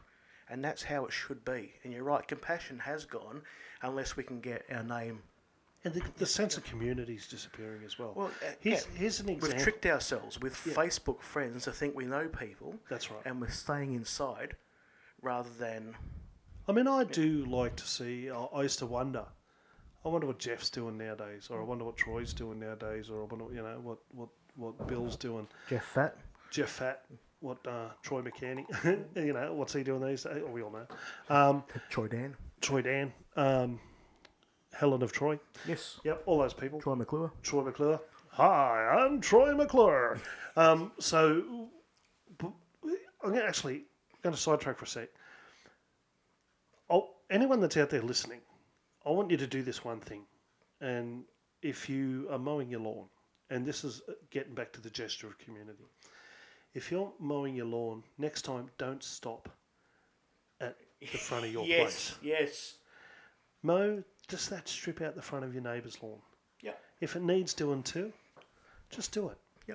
It's going to take an extra 5 minutes to 10 minutes of your time. But unfortunately... But you're out there mowing at that point of time. And you know what? When they come home, they're just... it's just one of those little things. Yep, but unfortunately, our default position is selfishness. From the moment we're born, we work out first how to manipulate our parents to get food, and then we work out that we can lie. No one ever teaches us to lie. It becomes something natural because that's our default position. And we go through life. Massive dong. Again, we shouldn't lie. And we go through life as people who, first and foremost, remember that years ago there was an insurance company that would have ads on TV and it would be for the most important person in the world. You. You remember them? And no, the most important person in the world should be the person who's next to you. Lift them up, because then they are empowered to lift someone else, and then they are empowered to lift someone else. But we live in a world where it's me, me, me. What's in it for me? I'm dealing with somebody at the moment who's having some issues with some property issues, and of course, there's a slight issue with a wall to their property, and that's having a massive impact because it's devaluing their house. And look, I understand that. But there is a point where it becomes an obsession about me and me and me, and not about practicality. There's a point in our lives where so many people are so focused on, again, what's in it for me, or I'd like to help you, but I'm doing this. And we're losing that community. We like to think we've got it. We'll get together every now and then for a lunch with the family, or we'll catch up and put a few photos on Facebook. Or we don't call anyone. We text everyone. No, I'm big on calling still. Yeah, but we text. You don't answer your phone. Oh, that's because it's on silent, and neither do you, because you lose it. But legitimate reason. Yeah, absolutely. But most people now don't call; they text. Most people now, this idea of talking to people, it's confronting almost, because we've lost that sense of community. Even at the McDonald's drive-through window, I struggle sometimes to talk to people. It's like, "Hi, welcome to McDonald's. What can I get you?" I'm like, and my wife's laughing at me because I'm just mental. I can't get out what I want. So, which is, "G'day, welcome to McDonald's drive-through. How may I help you?" "Oh, g'day. How you going? What have you been up to?" "Oh, that's I'm bad for that. I'm like everyone else. Oh, g'day, mate. How you going?" "Oh, good." But it would piss me off if I worked on radio. And he goes, "And we're calling through. We've got Jeff on the line. Jeff, yeah, g'day, mate. What have you got?" "Oh, g'day, fellas. How yous going?" "Yeah, we're good, Jeff. And we've got Carol on the line. Carol, how are you?" "Oh, g'day, grill team. How's it going? Yeah, how you going?" "Yeah, we're good. We're good. And yourself?" "Yeah, we're good." "All right." And tell us, and so in that situation, I think we don't. Of course, but I used to work at a petrol station, and I loved serving customers because my goal was to crack every face that came through that door. Because with a baseball bat? Well, there was temptation sometimes. But, to have someone walk out smiling, just that little bit, just a little bit of change in their day. That's not a warehouse. We'll make your face ground. Yes. But, that was my job. And you get a lot of miserable people come through, and they'll treat you because you're a menial service station worker. You haven't got a real important job. Yeah. But I was always that's why I lie cracking the face. That's why I lie about my job. Yeah. All the time, and I tell people that I'm like a adult film star. Adult film star. Yeah, I'm in it for the fame. Oh yeah, who isn't? Yeah, and I love telling people stories about what I do. I've made up some funny stories about what I do. Yep. Yeah, failed astronaut was probably one of the funniest ones. Just how I studied for years, and that I tell people I used to be a physics major at university. And then I went over and I went to Orlando and I studied over there for a while, and I tried for NASA. And crashed the moon rover. I got down. I got down to the last three, and then I broke the spacesuit. I love people that are gullible enough to believe that. Yeah, but that's fun, and people get a kick out of that, and they they know better. by the time, because I've got to write up to the spacesuit thing, because I go, yeah, I used to study physics and that, and I said I was actually one of the first people in Australia, and they're looking at me looking as rough as shit, and sort of going, oh yeah, can you imagine? It's funny how you come across when you go, like, oh g'day, how you going? Yeah, I actually went over and I studied it, I was at Edith Cowan University. I was a physics major, and then I moved over. And if you talk like that and present yourself like this, yes, I have a chair at Oxford. No, but I go up and I go, Yeah, I was a physics major, and I went over to Orlando, and I was like studying trigonometry and things over there because I wanted to go into space and that. And well, I got right down to the last three, and they said, Jai, can you try on the spacesuit? And I blew out the arse end. Stuffed me whole astronaut career up. I could have been somebody. Ground control to Major Tom. That is, gee, we could have some fun with that too. You've just given me some inspiration. That's like me and you should go out and tell people we're gym instructors. Well, as I said in this movie, I want to wear gym clothes at every scene because it's so ridiculous. So we're like two larger fellas, and did you get the thing about lunging? Yes. Yeah. So basically, in this film, what I want you to do is, I reckon, you wear gym gear all the time. Not all the time. When you're gigging, you don't wear gym gear, but when you're not gigging, headband. Yep. Would you wear like one of those cut off and leggings? And where are you off to? Aerobics. Do you want to really see that? Because there's plenty of people that don't. Yeah. And then I want you to lunge, but then I don't want it actually seen on TV. Yeah. No one wants to see that. But I want our reaction to be like, oh my God, and people, like, Well, I'll get one lunge in and I won't be able to get up again anyway. So and you hear this little one. What's that? And they go, I think it's a testicle. A testicle's popped out of her costume. Her costume? Oh, I love the 12th man. But actually, I wanted to just get us back on track for a minute because I want to pick up on something that you mentioned earlier. You didn't even realise it. We all lie a lot in our daily life. Yeah. And I'm going to say to you, hey, how you going? And your response is, oh, good. We say that all the time. Exactly. But none of us are good. Man up. Everyone has got something that they're not good about. And, we don't have community. I'll be honest, I'm pretty good. I'm actually... No, you're awesome, but... No, like, I'll think about it.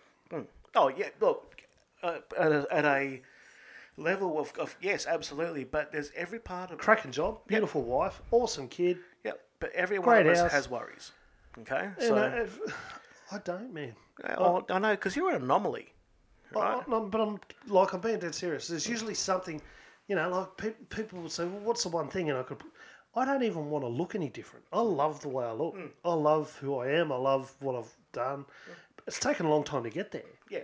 Okay, so, all right. So and people say, what would you change about yourself? And I'm like, absolutely nothing. Nothing now. No, because you're where you want to be.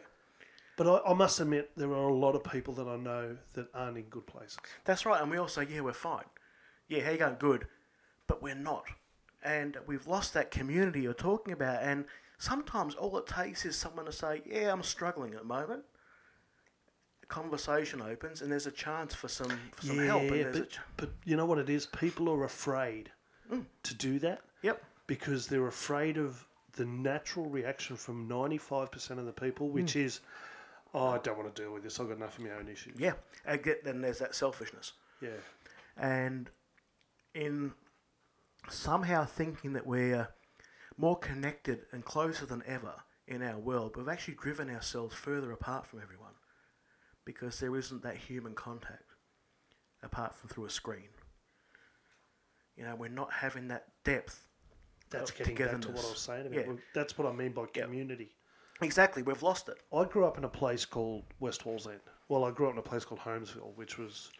Holmesville and West Wallsend were neighbouring towns, but they're the same. It's like saying Butler and Merriwa. Yeah. They're the same place. One's got a different postcode, but we're neither here or there. Much of muchness. Neither one or the other. Little column A, little column B. Yeah, much of a muchness. Yep. Anyway, so I grew up in this area, and one thing I loved about that place is, and I'm going back this weekend, and I can't wait, is that you knew everybody. Yeah. You couldn't walk down the street without people going, oh, g'day, mate, how you going? Yeah. Depressed as shit. Oh, I'm good. Yeah. No. But, and I wrote a song about it, and I talk about how... you don't have worries in a small town because people talk to you. And I believe that a lot of the problems in today's society is the fact that, I've got neighbours that live around here It's amazing. The Australian neighbours that I've got here, I don't know. We don't know our neighbours. How No, many but people do? no. But I've got a South African neighbour, Yep. a couple of Indian neighbours, Yep. and I talk to them all the time. You know why? Because they come from places that still have community. Even, and this is going to blow people's And that's why I minds. talk, and and I go over and talk. I spend an hour just sitting out, leaning against a shovel, having a yarn talk. Yeah, but this is the thing, and people they find this funny, but even in America, there are communities everywhere where you can even look and there's no back fences, there's no front fences, there's long stretches of grass in between the houses, and Yes. people are out there doing stuff. Over here, we have our fences, we have, now obviously, yeah, there's crime and that, but we all want our special block of land fenced off from the rest of the world where we can hide away. Yeah. And then we're worrying why we have higher incidences of depression, why we're having higher incidences of anxiety, why we're having higher incidence of this, that, and the other. But is that being caused? Okay, let's go down this rabbit hole. Is that being caused by the government putting fear into people due to security reasons? So the byproduct of that is people are building the fences and they're putting all these things up, and those fences are creating this problem.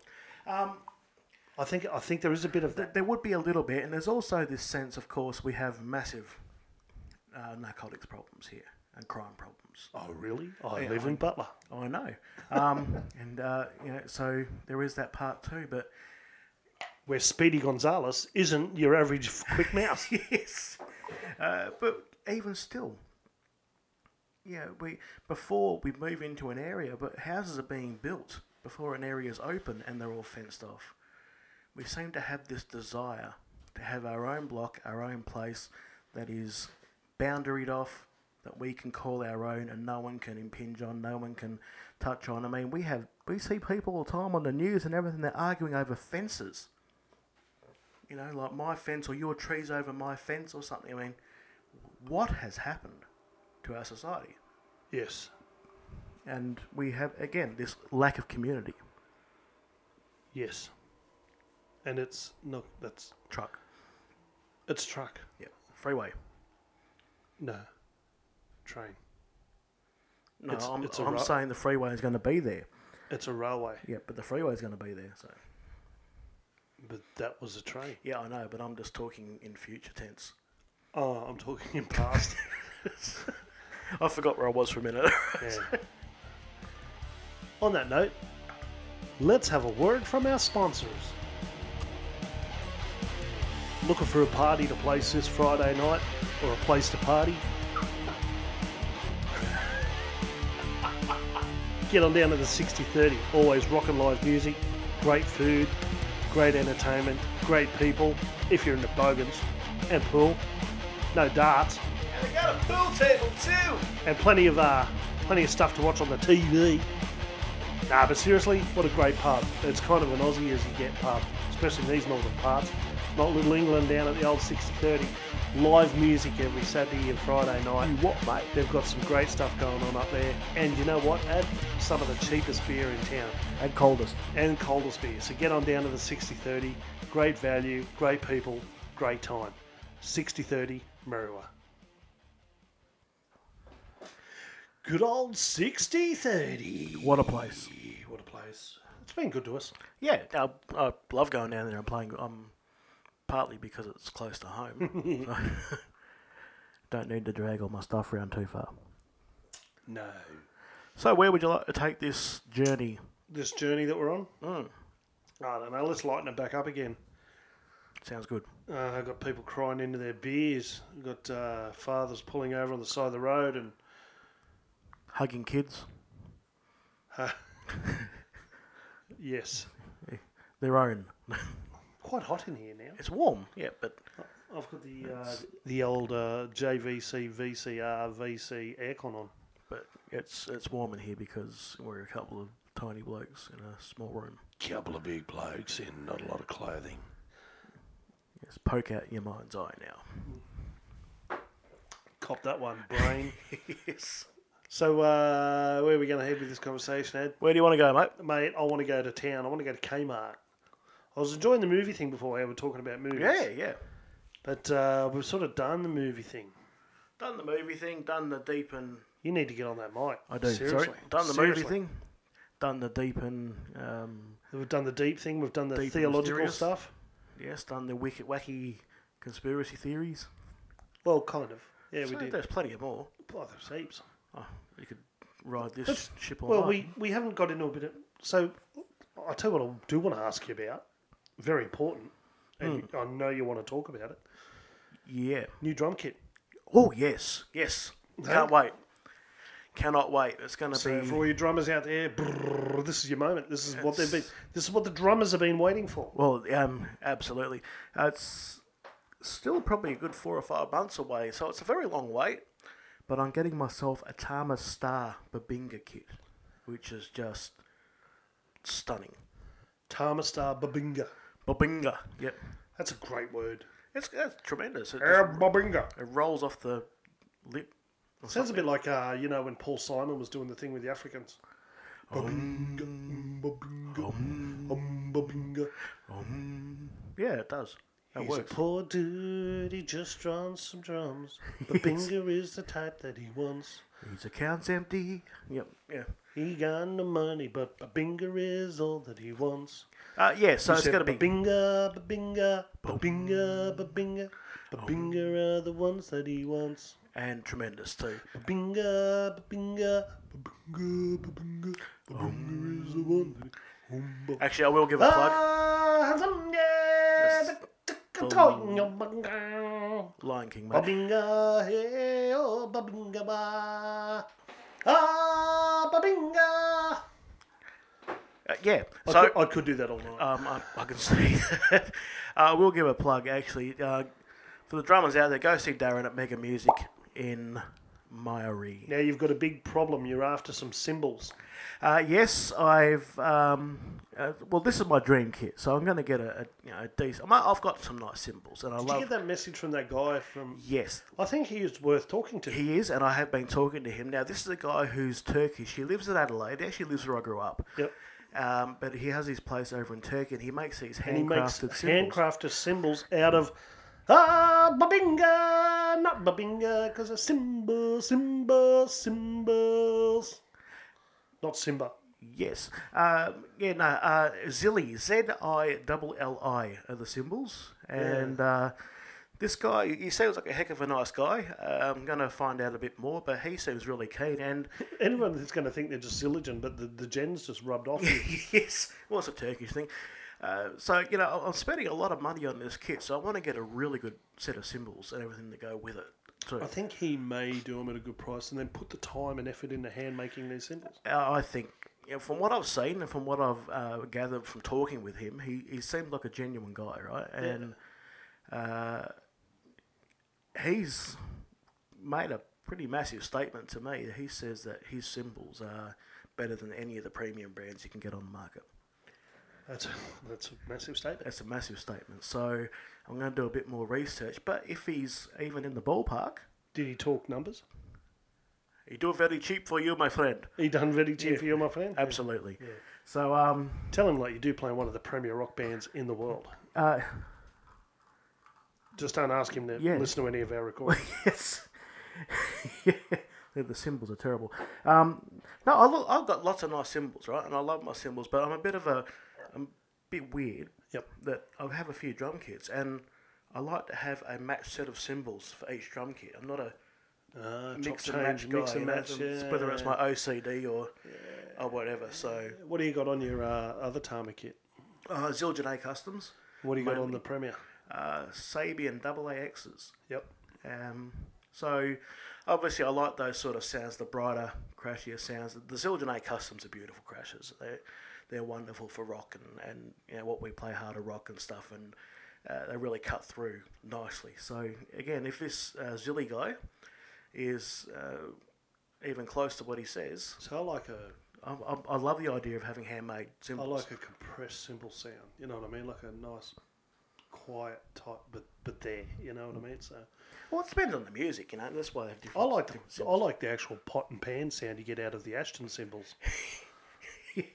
That's what we've got to use for the movie. So your drummer in that movie, Yeah. who's all talks it up, plays an Ashton kit. But he's written Zilligan on or Sabian or something on him in black text. And crossed out Ashton on the kit Ashton. Pearl or something. Yeah.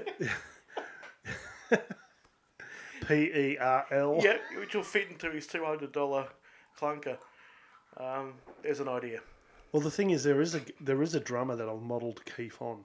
I mean, sorry, Lukey on, and it's Bo from Sweet Surrender. Yep.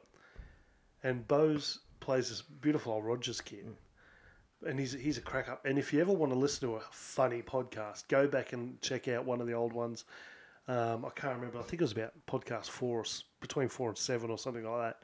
And it was the Sweet Surrender podcast. And Bo in that, you know who I'm talking about. And he drives I think it might be a Holden Barina.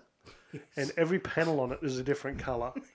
It is the biggest shitbox I've ever seen in my life. But he somehow gets all the drums in it, and he has got a subwoofer in the back. Yep. And the stereo system is louder, worth more than the car. Yeah. It's hilarious. And he said, I'm keeping this. And he still to this day has that car. Well, why not? It's your personality. It's yours. You've been through a lot together with it. Yeah, he doesn't want to do anything with it. He doesn't want to get rid of it, or it's his car. It's a statement. Yep. I'm not attached to the world. Obviously, he doesn't...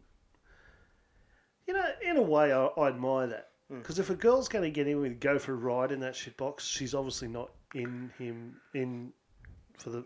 Yeah, or perhaps, isn't concerned, which back road he might take her out and decapitate her on. So.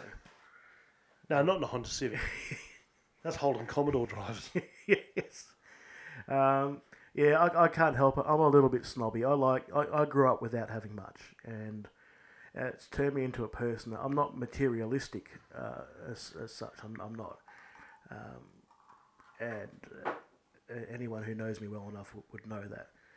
But if I have a chance to have something nice, I've worked for something nice, to say after all these years, I'm proud of my stuff. I've got my nice guitar, and I've got my motorbike and things. So they're taking a long time to get to. But so same with these drums too. It's the culmination of years of dreaming. Yep. But I'm not a materialistic person, which probably sounds funny. But, yeah. It's stuff. Stuff. Yeah, stuff is stuff. I like stuff. And one of the main reasons is that when I fall off the perch, my daughter's going to have some nice instruments, and if she needs money or anything, it's going to be there for her. That's part of the reason why I'm doing it, because we don't own a house and anything like that. So if I can provide some nice things to share with my daughter too, then I'll do that. Kiki would hate me then if that's the case. Yeah. Well, where am I going to put all this shit? I'll find somewhere. I think we'll talk about gear acquisition syndrome. Gas. Yeah. And that's, everyone asks me, why is it called the gas station? There's a site on Facebook. Yes. The gas station. So if you're a listener from overseas or from outside of Western Australia, there is a site on Facebook called the gas station, and everyone thinks it's gas station as in pumping gas. Yeah. But it's gear acquisition syndrome. And it's a coin term, I guess, people go through where they just want stuff. Now, Always updating, always changing, getting something better and something better. New toy and music stuff, because the thing with music is you fall in love with different sounds all the time. Yeah. Like I went through a phase where I was Pink Floyd mad, then I was metal mad, then I was hip hop mad, then I was in this other stuff, and then, you know what I mean? And then you can only keep a certain amount of gear that does certain things. So Yeah. I've gone through playing bass, back to guitar, back to bass, back to guitar. But I've settled now after a lot of years of playing with Banjo. mandolin. With just like what... Okay, so let's go rigs. Bass rig, I use a Gensbenz 1200 GBE for the big gigs. Mm-hmm. And I'm using a little Fender Rumble 500 for... And that sounded mint the other night. Yeah, it sounds great. And the thing is, it's DI'd out. You could basically use an in-ear piece and not have an amp at all. Yeah. But I do like to, and the thing weighs 4 kilos. That's my new rig. I love it. It weighs less than my shadow. But yeah, and I think you get to a point where the older you get, things are heavier, harder to move, and But mind you, I've still got a couple of like Marshall quads and the AC30 and a couple of Roland amps and that. But the thing is, I'm going to have a recording studio. yeah, So, and I've had recording studios in the past. So I need, for me, it makes sense. For somebody who's just collected the stuff because they want it, when are they going to use it? well, that's Get it. a Line 6 amp with all pre-dialed in amp sounds, and Don't do that. Please don't do that. I think they're great. For practicing, yeah, they're great. I'm a bit of a snob. I'm old school, so I prefer analog over digital. And What's your preferred guitar rig? What do you like as far as... look, if I was so If you could have any guitar amp in the world... any guitar amp in the world and the guitar to go with it, Well, I know that you've got the guitar. I've got the guitar, yeah. But if I That had, PRS is a custom line? it's private stock, Private stock. yeah, and it's stunning. Yeah. Makes me sound half decent too. So, if I could have any amp in the world, it'd be a Fender Twin. Twin Classic. reverb. Yep, classic Fender Twin. You can drive it if you want to, but that clean sound It is is beautiful. just phenomenal. Yeah. I teched for the Whalers. Mm. And Which I thought was illegal now. Were they Japanese, were they? no, they were actually, Boston Whalers. No, they were the Whalers. The Jamaican weird. They're Jamaican, man. But Mr. Green, I'm trying to... Al Green, I think maybe his name is Green. Can't remember the guitarist. Anyway, he part of his specs were Fender Twins. And the sounds he was getting out of them, that clean, nice reggae... Yeah. And you run a telly, especially a telly or a, Well, he was playing Strat. or a Strat through it, Strat, and- a Fender Twin, and the sound was just beautiful. Yeah, it's stunning. But you hear tones every now and then, and you just, I think that's the thing. That's why we get gas. I listened the other day to Gary Moore. Yep. Still got the blues. Yep. That whine he gets from that Les Paul, those high notes, and just it's this whining, beautiful sound. It you can't describe it. It's almost a passionate sound. Well, that comes from Sustain. Yeah, but it's just through his Marshall. It just sounds gorgeous. And obviously, I think that's his 59 Les Paul that was Peter Green's or something else. There's a whole history behind it. But that sound is just phenomenal. So I understand why people get that. And then you realise most of the time it's in the fingers anyway. Yeah. You can have the sound to a point, but it's the talent of the person playing it that's going to make all the difference. So I'll listen to that, and I prefer listening to stuff like that than listening to, a Satriani or a Vai or something, because the sound is over processed, and I absolutely respect what they can do. Their talent is just extraordinary, but there's just something about that scream from a Les Paul into a Marshall, or that clean sound from a Strat or a Tele into a twin reverb. The dirt that you get from listening to an early Black Sabbath, there is something about that sound that's almost elusive a lot of the time when we spend so much time getting pedals and digital this and just trying to replicate. I almost bought a Brian May pedal because Queen's my favourite band. But here's the thing, which and I'm it's going almost to there, but put it's you onto not. something here Yeah. where a lot of musos go wrong, is that they buy all these pedals to replicate sound, but if they're not playing through a good amp that's going to replicate that sound, there's no point having it. Well, that's it. So if you're playing through, so I've got, and God bless him, the late great Phil Emanuel. Yes. When he come over, he gave us a couple of Rolands, you know what I mean? And I've got them sitting around here somewhere. Loved Roland. And he used a Roland processor. Yep. So it was all Roland, and a very digital sound, but he still made it sound amazing. But he said to me, he played Pagoda amps, and he said, look, they're heavy, they're clunky, they're great if he's playing somewhere where he's got people setting up his gear and all that. Yes. He'll use the good stuff. But he said, just for doing a little gig, he said these can replicate the sound. But he said where a lot of guys go wrong, he goes, I'll tell you something now. He goes, I've been playing guitar for a long time, and Phil had played guitar for a long time. He's never once used a pedal. You know what? He didn't even use a tuner. Phil Emanuel, one of the greatest electric guitar players in the world, and this goes the same for, I've got to get his name. I know Green was his surname. He, once again, both players played directly into the amps. Yep. No pedals. Yeah, And, that's right. and they made the way they played guitar. So they would use the volume pedal. They would set it so that it had just a little bit of dirt on it when it was at full tilt, and they would roll off the sound a little bit to get that beautiful clean sound. Yep. And that's all they did. That's right. Now we go back to Brian May, right? And I tried this Brian May pedal out, and the sounds are almost there. But unless you're playing the original Red Special, which is no one can, running a treble booster and a tape delay through an AC30 with the sixpence playing on gold strings, you're just not going to get it with your own stupid fingers. You can get close.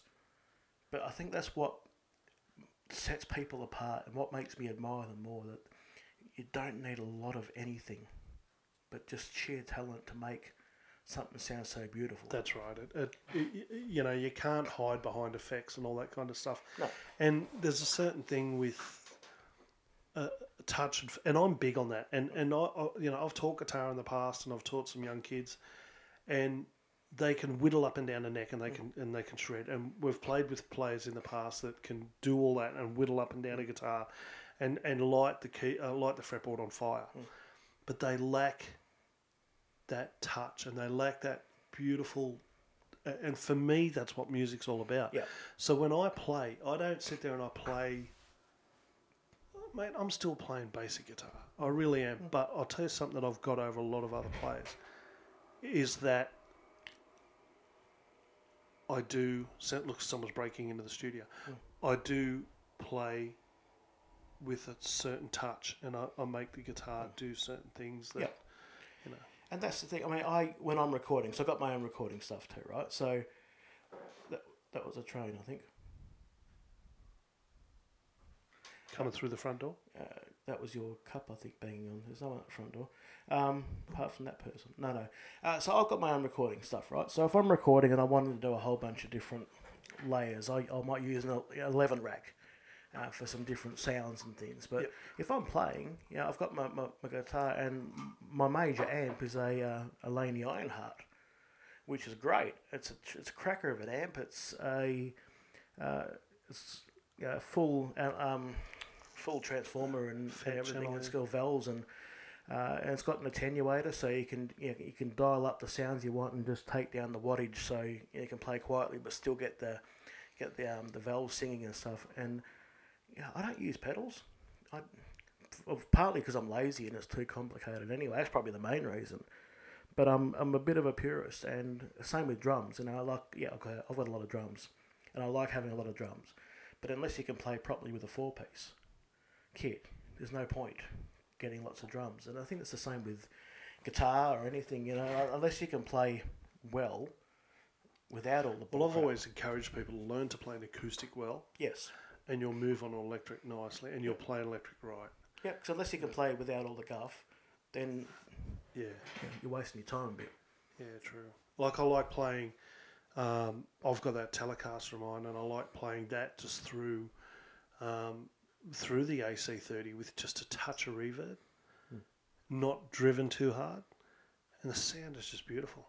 Yeah, Tiny little bit of tremolo in it, and you just do those. And I can't wait to have the recording studio set up and start playing some songs. Like with that. Let's get some tracks down for sure. Oh, I want to do a blues album. Yep. But now that's the thing. Like, so getting back to the original thing, I understand gas. We all get it, and I love the sound of pedal steel guitar. Yep. I'll never play it, but I can understand. One day I'll look at one and go, "Gee, I might get that to try it." Not that I ever would. You know, I love the sound of the resonator guitars, but there's no point in me having I one. had a tricone, I sold it, I'm kicking myself. 12 strings. 12 strings sound great. I had a mate in 12 string and I sold it and I'm kicking myself. Like, Yeah, well, I should kick you for that as well. So, but I understand gas. You know, I think there's a part in all of us that goes, if I get this better equipment, I'm going to be a better musician. And in some regards, it's true because you get more exposed on better equipment. yeah. You know, when I went from my crappy guitars to my Strat and then to my PRS, you know, it picks up mistakes. You know, you can't mask anything, you can't hide anything from when you're playing something like that. And the same with drums. You know, the better the drums, the better everything's audible. You can hear everything; it's clearer. And all of a sudden, every little thing you do wrong. I must is admit, when I exposed. played your PRS, it made those chords just sound beautiful. Yeah, it's a nice guitar. You know, like I remember it sounded great. Yeah, I'm stoked with it. And quick to play, like as far as the lead stuff was, and the notation was so smooth. Yeah, well, yeah, it'd want to be for the price, and that was a long 6-month wait. But again, the story behind that one. But in saying that, that guitar has been well set up and all that kind of stuff. Probably spent, you know, you buy it for 14, 15 grand. No word of a lie. I've put a lot of time into my telly, setting it up, and I get a similar result for feel. Yeah. I play that and it's just Yeah, and that's what you need. But the story behind maple neck. I just can't go past a maple neck. that PRS is, you know, I'd wanted one for 20 years. Yeah. And I had a situation where I wound up in hospital, and I said to my wife, I said, I'm going to celebrate being alive basically by going out. I'm going to get myself a PRS. I've always wanted one, and you know, I can get one off the rack as such, but this is pretty important to me and special to me. So I'm going to go get one made for me, and it's similar with these drums. You know, that there's a story behind it. Yeah. So yeah, I love the thing. Yeah, it's the one thing I'll never get rid of. But still, you know, you're gonna find your mistakes are amplified a lot more. You're gonna find all those little boo-boos that you make, the lazy things that you do, get exposed a lot more too when you're playing with better stuff. But so I understand that part of it too. You know, if I get this, I'll be a bit better. Well, yeah, in some regards, yeah, you will. Yeah. But you know, I read myself. It's, you know, I say to myself, it's stupid to buy this drum kit. I'm not playing 7 nights a week, but I don't know. It's just it's you know, the white whale for me. You know, so I get it, and you know, I'd be very remiss to say that I don't experience. But it does help, and the thing too, like I've got good gear. You know, like, and it does help because you get a good sound. Like I hop on a cheaper bass to play a cheaper bass now. Yeah. I mean, I've got the top Yeah, the top of the Wazza Ibanez basses. and Like, it's a beautiful bass. you can't get a better bass than Ibanez make. It's the number one that they make, and I was very fortunate to be able to get in a situation where I could have got one of those. Once again, they get made and you order and you wait and all that kind of stuff. But I've hopped on other basses now, and that's why I've only got one bass now, because I'd hop on the others and just couldn't play them. They're just horrible. But it allows me to do things on the bass that I normally couldn't do on a cheaper bass. And to explain that in layman's terms is that, and the same with your PRS and the same with me telly now, and I must admit, even that Schecter Blackjack that I got, it's great. not a bad, but it needs a bit of work. There's a few things with the neck for that what needs you pay fixing for up. that thing, that's $400 tremendous. Yeah. But when a guitar feels smooth and silky under your fingers, as opposed to sharp and bitey, I know that's a pretty bad adjective, but Well, I get it. when it feels abrasive, and I don't mean just putting oil on it and having it slippery, but when it feels smooth underneath you and it feels right, Yep. then you know you've got a good instrument. Yeah. you know. I've tried to explain this before, and I guess the way I could probably describe it is: imagine you spending 10 years learning to drive in a 120Y. Right, you've learned how to drive in this Datsun, you learned all the bits and pieces of it, then you jump into a Ferrari, right? You think you can drive that like you can drive your 120Y, you're insane. It'll throw you off, it'll buck you off. You won't stay on corners. Exactly. So, and it's the same sort of thing with gear, isn't it? That you spend a long time and you finally get used to something, and then you got to relearn, in a sense, but it's worth it. Yeah. Again, I don't need a million guitars. I don't. My wife will be happy to hear that. But Brian May, like we both love the guy. He plays one guitar. Yeah. Willie Nelson plays one guitar. John Fogerty plays 98 guitars. I've never seen anyone pull out more guitars at a concert in my life. He'll whip out a guitar for every song. Yeah. I'd hate to be his guitar tech. Yeah, that would be, I've been very fortunate in all the guitar checking jobs I've done over the years. I would say nearly all of them, bar one that I can think of, play one guitar. Yeah. And most of the great artists just play. They've got their baby. I mean, I never go to a show with two guitars. I understand people have alternate tunings for songs and stuff, and rather than doing it on stage and wasting time, you grab the other guitar that's in D or something. That makes perfect sense. It does, and yeah, absolutely. But even with our stuff, some drop D stuff. I like the way you change kit because it's like you tune the drums a bit different. Yeah. Yeah, and you do it like so quickly. It's I don't know.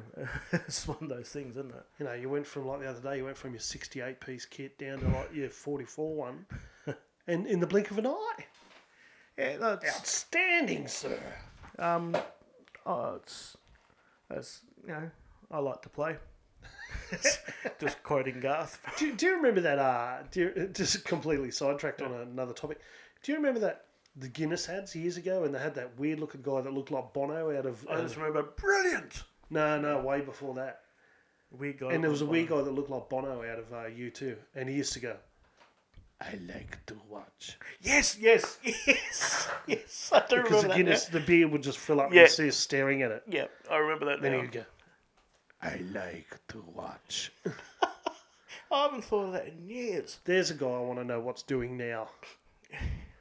What he's doing now? That same guy was in the board game called Nightmare. There was was it the video? Yeah, you Yeah, used to yep. watch the video, Yep.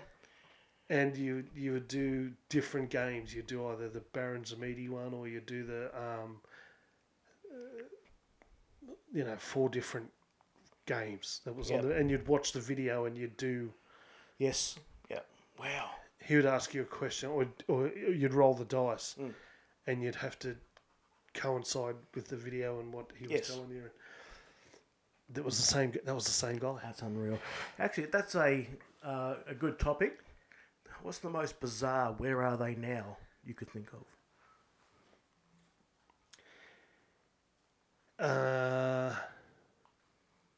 Remember that fat kid from Hey Dad? I want to know what he's doing. Who? Nugget. No, the little kid that ended up here. He was in those toilet paper ads too. I got no idea. He was a little school kid. Yeah, right. All I remember is Nugget. Nugget, yeah, he was great. Nudge. Nudge. Sorry, yeah. Nudge. Nudge was awesome. So what's he doing now? I know what Mr. Kelly's doing now. He's doing time, isn't he? Yes. Yes. Yeah, that was a little unfortunate. Yeah, but bizarre. Where are they now? Bad subject, because we just would be sitting there going, "Oh, that guy that done the thing," and he was in the show, and the actor guy. Yeah, well, yeah, I know exactly what you're talking about. Yeah. But there's so many things. I haven't thought about that ad in years. I remember the brilliant ones. Brilliant. Well, there you go. Beer commercials. This is a big ad. That's one of the best ads I've ever seen. It was tremendous. I thought for me, the best ad I've ever seen, and I thought it was awesome, was the Australia Day ad, where Captain Cook pulled up on the and Starts the two taking Aboriginal Eskies out. fellas are there going, "Oh, g'day, mate. Where are you from?" You know what I mean? He goes, "We are from England. We hereby." He goes, "No, hang on, mate. Throw some meat on the barbie. Come have a beer with us," Yeah. or something like that. And then it's like other people, the Maori fellas turn up, and then the Spanish turn up, and then the French, and it was really cool. It had a lot of meaning in it. It was tasteful and good. Yeah, it was for Australia Day, and it was like basically remember going on about how we're multicultural, but with a bit of humour. Yeah. And you know who I absolutely rate for humorous people? Kiwis. I love New Zealand's sense of humour. Now, we're talking about the Avengers and so, and have you seen the latest Thor? Ragnarok. Yeah, that was the director playing that guy. Or Waititi, I think his name is. And he said it was something like 80% just ad-libbed, that movie. Yeah. Yeah. Well, he's the guy that done. If you want to watch a movie that's very satirical, but quite sort of funny, if you're into Flight of the Conchords, which I think he may have had a little bit to do with the writing there as well. He, along with Jermaine Clements and that, they'd done this movie called What We Do in the Shadows, and it's a vampire movie. I'm not sure if you've seen it. Yeah, and it's hit and miss. I've put it on to a few friends and said I find it quite funny. We're werewolves, not swear wolves. Come on, fellas, come on now. We're not swear wolves. Like, put your money in the jar. Yeah. We're werewolves, not swear wolves. Like, and that's Murray from Flight of the Conchords. Rhys Davies, but Rhys Darby, sorry, yes. But he Ragnarok. Look, these movies, things like Guardians of the Galaxy and all that kind of stuff, they just need that comment. It makes it easy to sit through instead of just all the heroic bullshit. It does, and the last Avengers movie, Part 1, Infinity War, was serious and it was punch in the face at the end, but God, there was some funny stuff in that movie too. Yeah. It was hilarious when you had this Star-Lord and Thor, a man-off almost. Star-Lord trying to be as manly as Thor. It was hilarious. Who's Star-Lord again? But Star-Lord, that's Chris Pratt. Guardians of the Galaxy. Right, he's Star-Lord. Yeah, so it was... Yeah, so I haven't funny. seen that yet. No, you haven't. We'll have to wait now, but it was brilliant. So it's not on the movies anymore? No. Because when you're off that mic, you're off that mic. Yeah, I'm trying to get comfy without making too much noise, and I can hear the chair all the time. No, we're going to have quiet chairs. I'm going to use solid plastic chairs comfy in the studio. Chairs. Yeah, not office chairs that squeak and rattle and roll. And no, that's good. Speaking of movies, I want to go back. What's your favourite Australian movie? Oh, it's a toss-up. One of them is actually a movie called Cozzy. Yes, yep. I don't know if you remember that. Yep. And the reason being is David Wenham's role in that movie. David Wenham, because he's about to play, Cozzy Fantuti, and basically it's a bunch of misfits that have to do either detention or something like that. So they do a community service by performing Cozzy for the community. And David Wenham is on sort of a parole for he's an arsonist. And he's got a real problem with setting things on fire, and he talks about setting a cat on fire or something like that, and it's dark but humorous at the same time. But there's a scene in that movie which still to this day I think is one of the funniest scenes I've ever seen. And it's actually inspired me with this film, The Riff, that I'm writing. Inspired me as to what I want to do with a few scenes. Now I'm going to go through the scene. So, there's another scene where he has to go to court. I don't know if you remember that scene. He goes, "Oh, can I have some money to get home?" Yeah. Yes. Yeah. What are you gonna? Nah. Do you get lunch in there or a lot of stuff like that? He goes, "I've been here for 2 hours now. What time's recess?" "Oh, geez, I'm starving." He's in court and he's like, "Come on, I want to get out of here." And then in the end, he asks the judge, "Can I have some money to go home and get a taxi home?" He goes, "Oh, and maybe get some ciggies or something like that, But I'll get back to the scene that I'm talking about. And what it is for some reason, Ben Mendelsohn's character's walking up the street and he's talking to the girl who's helping him put this thing together. And behind him are all the people that are in the play walking behind him. And I think they're walking to the theatre or I don't know what. They went to watch something and they're on their way back or something like that. And they don't make note of it. But if you look very carefully in the background, David Wenham's character, who is the arsonist, is walking through, dropping matches into all the garbage bins in the street as they're walking up the street. And you don't even think about it because the focus is not on him. It's on the two people, Ben Mendelsohn and the girl who I think was the girl who played Russell Brand's partner in that, the English, in Get Him to the Greek. All right? Yeah. Her. Yes. Anyway, but she and Ben Mendelsohn, they have this conversation as they're walking up. I could be wrong on that, but they're walking up the street and they're having this really D&M about how they're going to get this play together. And you see David Wenham's character on the street, and you see him dropping something in the bin. But then you go back another 100 metres or so, and you see the bin starting to catch a light, and one starts catching on fire, and then you see people rushing over to it to put it out, and then the next one starts catching on fire, and people start going up, and then the next one starts catching on fire, and I've looked on YouTube to try and find that scene, and it's not, no one's put it up. You know what I mean? Because it's one of them things in a movie where, unless you go back and rewind and watch it again, half the time people miss it. And I tell people about that. They go, that's not in the movie. I went, you go back and watch it. Yeah. And people ring me up and go, you're right. Yeah. That's probably one of the funniest things in the movie. And for me, it was just that, and the court scene was ridiculous. It was hilarious. And the bit where he's talking about how he killed the cat, and that's the reason he's on parole and all this stuff. And yeah, look, it's so that movie it's one of my personal favourites. I was nearly going to say Bad Boy Bubby, but I've gone off that. No, in the last few years, I just don't appreciate it like I used to when I was a kid. When I was younger, I thought it was funny. But And it was rebellious to watch that when it was rebellious, and now I kind of think, it's a bit shit. Yeah. But there's a movie called, and I know this was so left of field, but 10 Canoes. And I have heard of that. it's all about the Yolngu mob up in the, and it's all in their language, and it's completely. And the reason I love it is that we have got a grasp of what we think of Aboriginals and what, but this movie is set back in the day where there wasn't white fellas in the communities, or it was when the first ever saw a white fella, and it's all done in language. But the story is about a guy that goes over and brings, because it's all about skins and bringing girls, and they'd go capture women and bring them back and all that kind of stuff. And he did something wrong and he gets speared in the leg, and it's all about the tribal culture and all that. And it's all in language, and there's subtitles, but it's a bit like something like what Mel Gibson would have done with Apocalypto and The Passion. The Passion, but it's an Australian version of, and it's the closest thing I can ever imagine of seeing what it was like for that culture back in the day.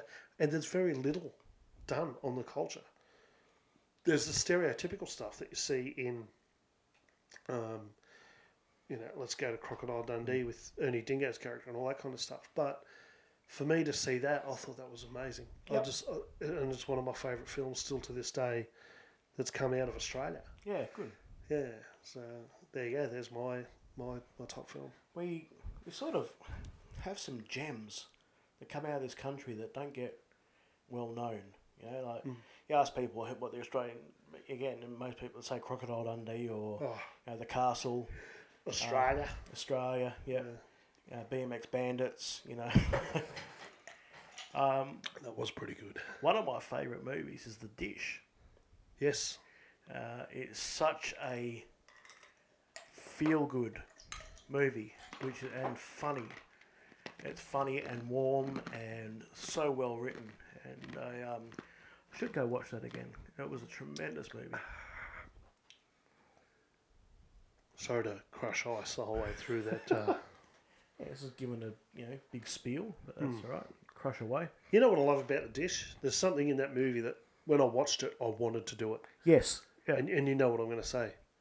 Play cricket in the dish and just never have to chase after the ball. Yeah, that'd be tremendous. That would be awesome. Like, you just hit the ball anywhere and it rolls back down to the middle. Yep. But the characters in that movie are all great. Even the dopey security guard and One of my favourite actors who is so diverse is Patrick Warburton, who he's in the movie The Dish, but he's also the voice of Kronk in Emperor's New Groove, and he's the big unit in Ted. The big guy. He's got that real straight-laced way about him in Ted. He runs the hire car place, and he's such a good actor. And What, Ted the Ted Bear? yeah, and he plays the guy from NASA who's working, the American guy who's working at the Dish, and he's just a tremendous character. He's brilliant. Yeah. Actors that I like that I think that a lot of people don't really know about is we talked about him earlier. It was Steve Zahn. Steve Zahn, I love him. I love him in Evil Woman. That scene where they go. There's a movie. That's an old movie. It's probably about 15 years. It's probably made in '97. It's like everything else good we talked about earlier on today. But that movie is hilarious. That Evil Woman. To give you the concept is that they've got a great mate, which is Jason.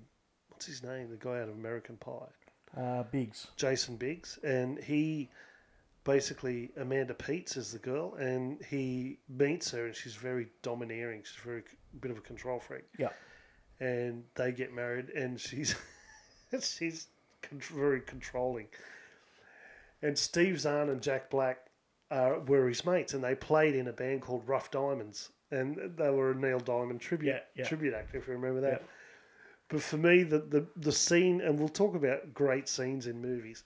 For me, that scene was when they presented to him how their life has been since he married Amanda Peet's character. Yeah. And they pulled out a graph. And they talked about times when they're down, the amount of times that they've gone to watch hockey games and all this kind of stuff. And then at the end of the graph, they've got WO. And and it's through the roof. Yeah. And then it's like, we used to go out and remember when we were in the band and we used to like pick up girls and that. Well, that's led to a massive incline in WO. And then Jack Black looks at him and goes, and that's whacking off, if you're not sure what that means. And the graph is through the... Yeah. Sahara. He's really good in Sahara too. Yeah. As the foil to the main character. But there's another guy I was just thinking of, Alan Tudyk, or Tudyk, however you say his surname.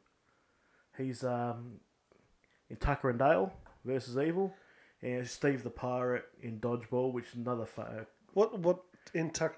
Which one is he in Tucker? Well, he's Steve the Pirate in Dodgeball, but he's Tucker. that guy. Yeah. And he's great too. He's funny, good character actor. So Yeah. That Tucker and Dale's another great movie. That's tremendous. That's a great movie as funny well. as. So if you're looking for a good film on Netflix, Tucker and Dale, great show. It's a horror flick spoof. Very funny. Yeah. I love parody movies and spoof movies and stuff like that. And spoof movies. You settle down. There you go. Somebody likes spoof movies. But Tucker and Dale's brilliant. But but it looks like your wife is trying to. Have I parked in the wrong spot or? So we've got a security system in the studio here, and we can see that Kaneko's just arrived home, and it's got nowhere to park. Oh, I'm going to have to move my car. Which has led to a major incline in me WOing. Or is she going to come in and kick me, or? Well, she's got space. She's got space. That's good. You just got to watch her though, because she's Asian. So. Did your car just nudge forward? Exactly right. Yes. Just we're a little bit distracted watching the reversing. Alan Tudyk, Steve Zahn, these underrated actors who I don't think get enough recognition.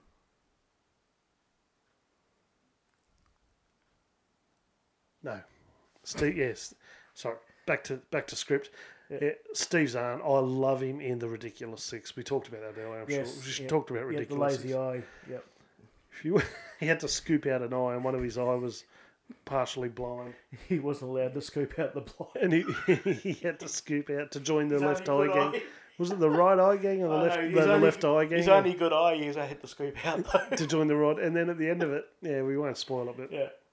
It's hilarious movie. Yeah, really good. He's also the guy who plays the brother of Paul Walker in Roadkill, which was that sort of thriller movie about guys on a CB who mess with a truck driver and pretend they're females and stuff. Yeah, And get chased by this guy and stuff. So it's quite a good movie. That's true. Actually, while we talk about that, let's take a word from our sponsors. Can't we all just get along? At the Red House Furniture, We can. At the Red House. I'm Richard, aka Big Head. I work at the Red House and I'm black. At the Red I like House. pumping iron and pumping furniture into people's homes. I'm Johnny, aka T-Engage. I work at the Red House and I'm white. I like deer hunting, bass fishing, and extending credit to all people. At the Red House. I'm black and I love the Red House. I'm white and I love the Red House. I'm a black woman and I love the Red House. I am white and the Red House is for me. At the Red House.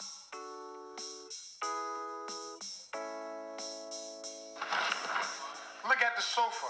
It's perfect for a black person or a white person. This mattress is perfect for a white person or a black person. At the Red House, where black people and white people buy furniture. And Hispanic people too. And all people. Good job.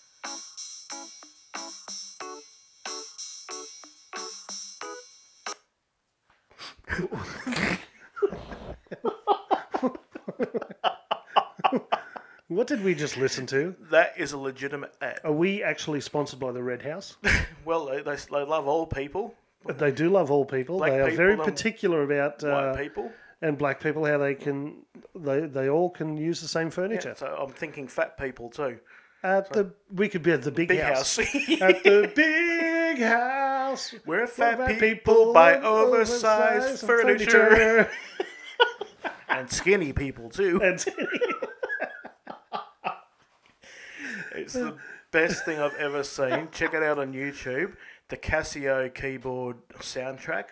and hats off to the person who wrote that Yeah, score. and the two guys singing are really giving it their all too. They're like finger pushing, and it's I think they sing at the local church it's on a a Sunday. thing of beauty to watch. So That's a masterpiece. it is, and it's a legitimate ad. It's got the website and the phone number and everything at the end of it. So it's not just a joke.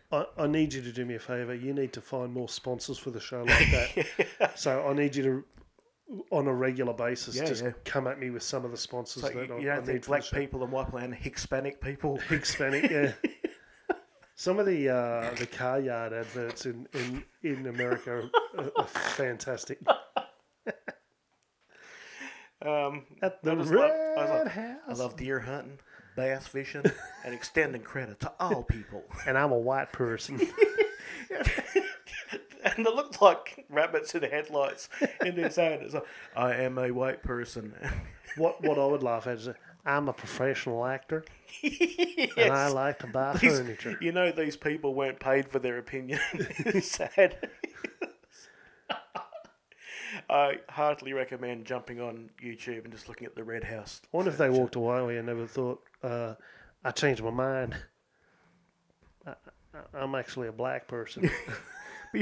No, It's actually a video. It's not somebody has paid an advertising company to put that together. No, they didn't.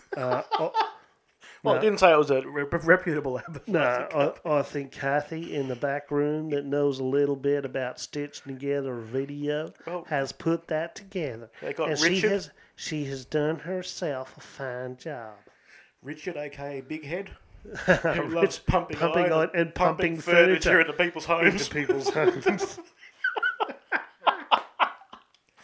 Please check it out. It's the greatest thing. It's I saw it years ago and I've never forgotten it. And God bless the internet. I mean, I think that's what the internet was made for. Cat videos of people hurting themselves, and funny stuff like that. Yeah. Well, what we need you to do, Adam, we need to get you back very soon. Mate, I love being here. And we need to get... We'll do another episode where it's... Let's just pull up the best of YouTube, our best of YouTube. Yeah. Our twisted tales of YouTube, and just bring up... We'll have a YouTube night where we'll do a fair bit of editing, of course, but we'll have the best of YouTube, and we'll just play some stuff from YouTube. Yeah, there's so much. We'll go out and find a swag of that stuff. And we're talking before about technology and stuff, but gee, there's some stuff on the internet I can't stop looking at, and I laugh. That green tech stuff I was showing you today, some of those stories, even if they're not true, they're just tears down your face funny, some of them. True. The rifle guy, ready, aim, yes, Captain. They started to sing SpongeBob. I can hear you. It's a long story, but gee, it was funny. So yes, God bless the internet for that stuff. That's true. We need a bit of levity, a bit of humour in our lives. That's true. Mate, it's been a cracker podcast. Oh, mate, we could do this all the time, and this is what I said to you. We could talk all night, and it'll be fun. So we've got plenty of material. What's coming up in the next few weeks? What's on for the Well, that's a good question.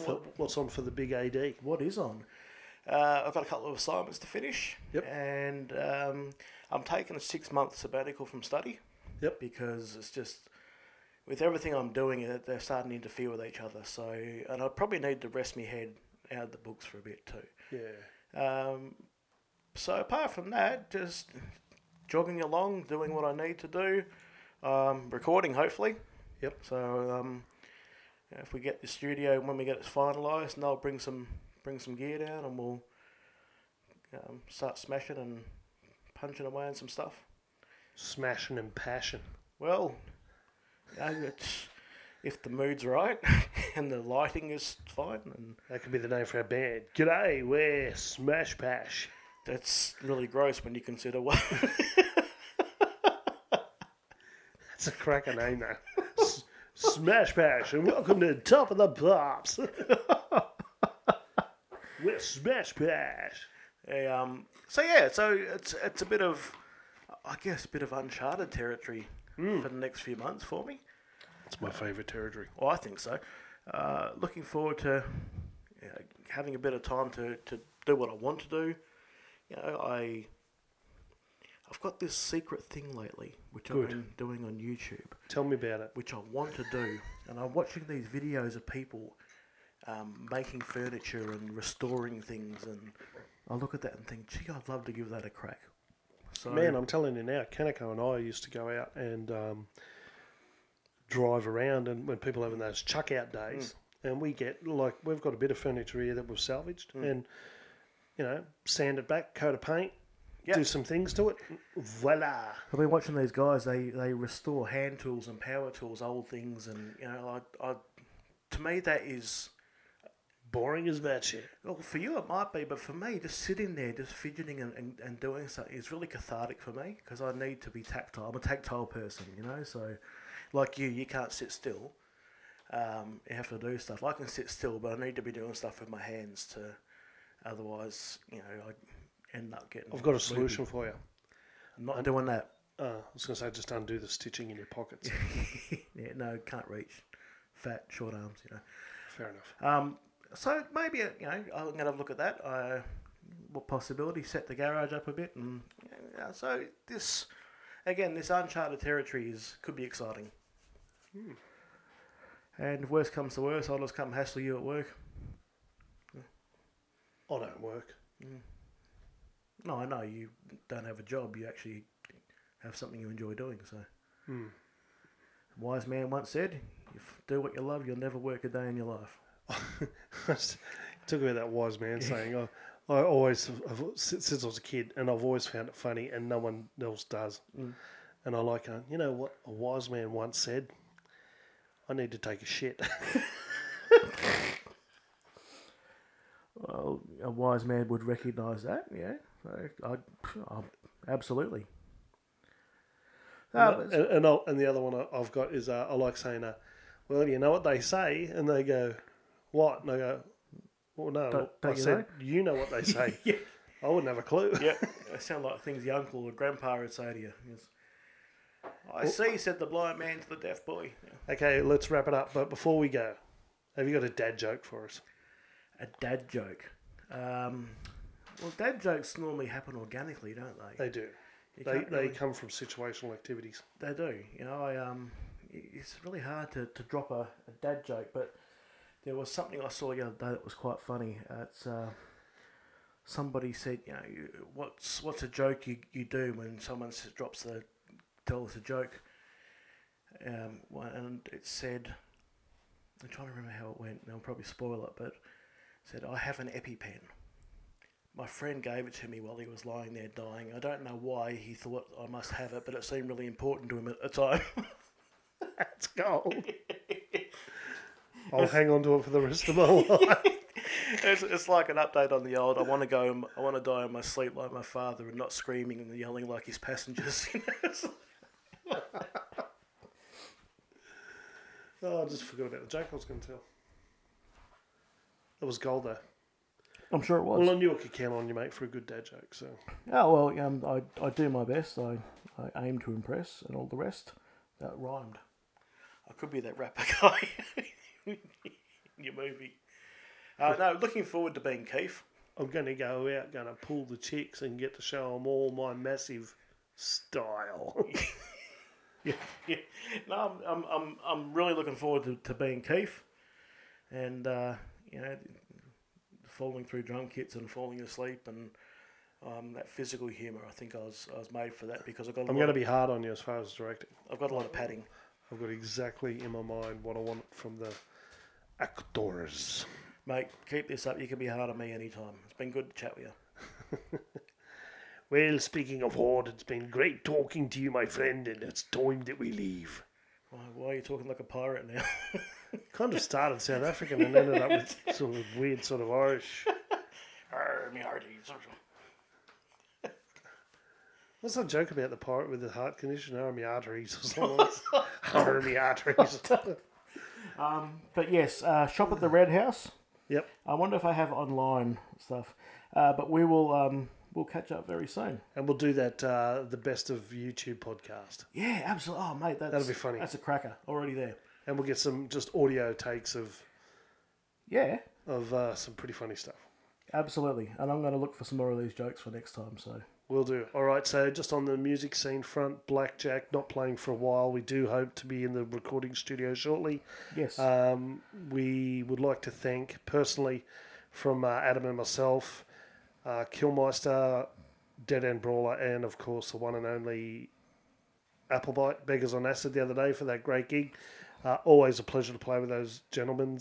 yeah. And had a lot of fun. Adam, take care, mate. You Look too, after man. It's good yourself. to catch up. This is Stacks. We're out.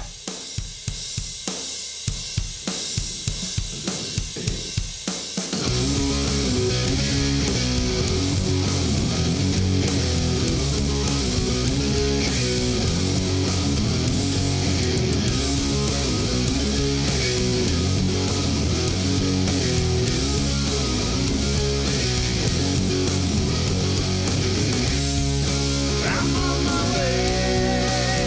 Now last night.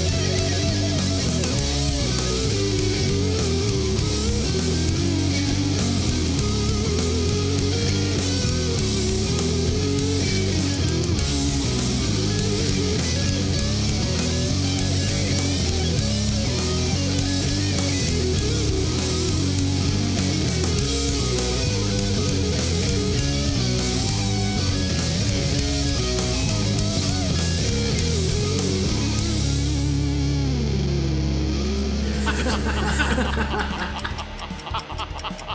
escalated quickly. That went. Do you feel a bit? Hey, boys! Play the music.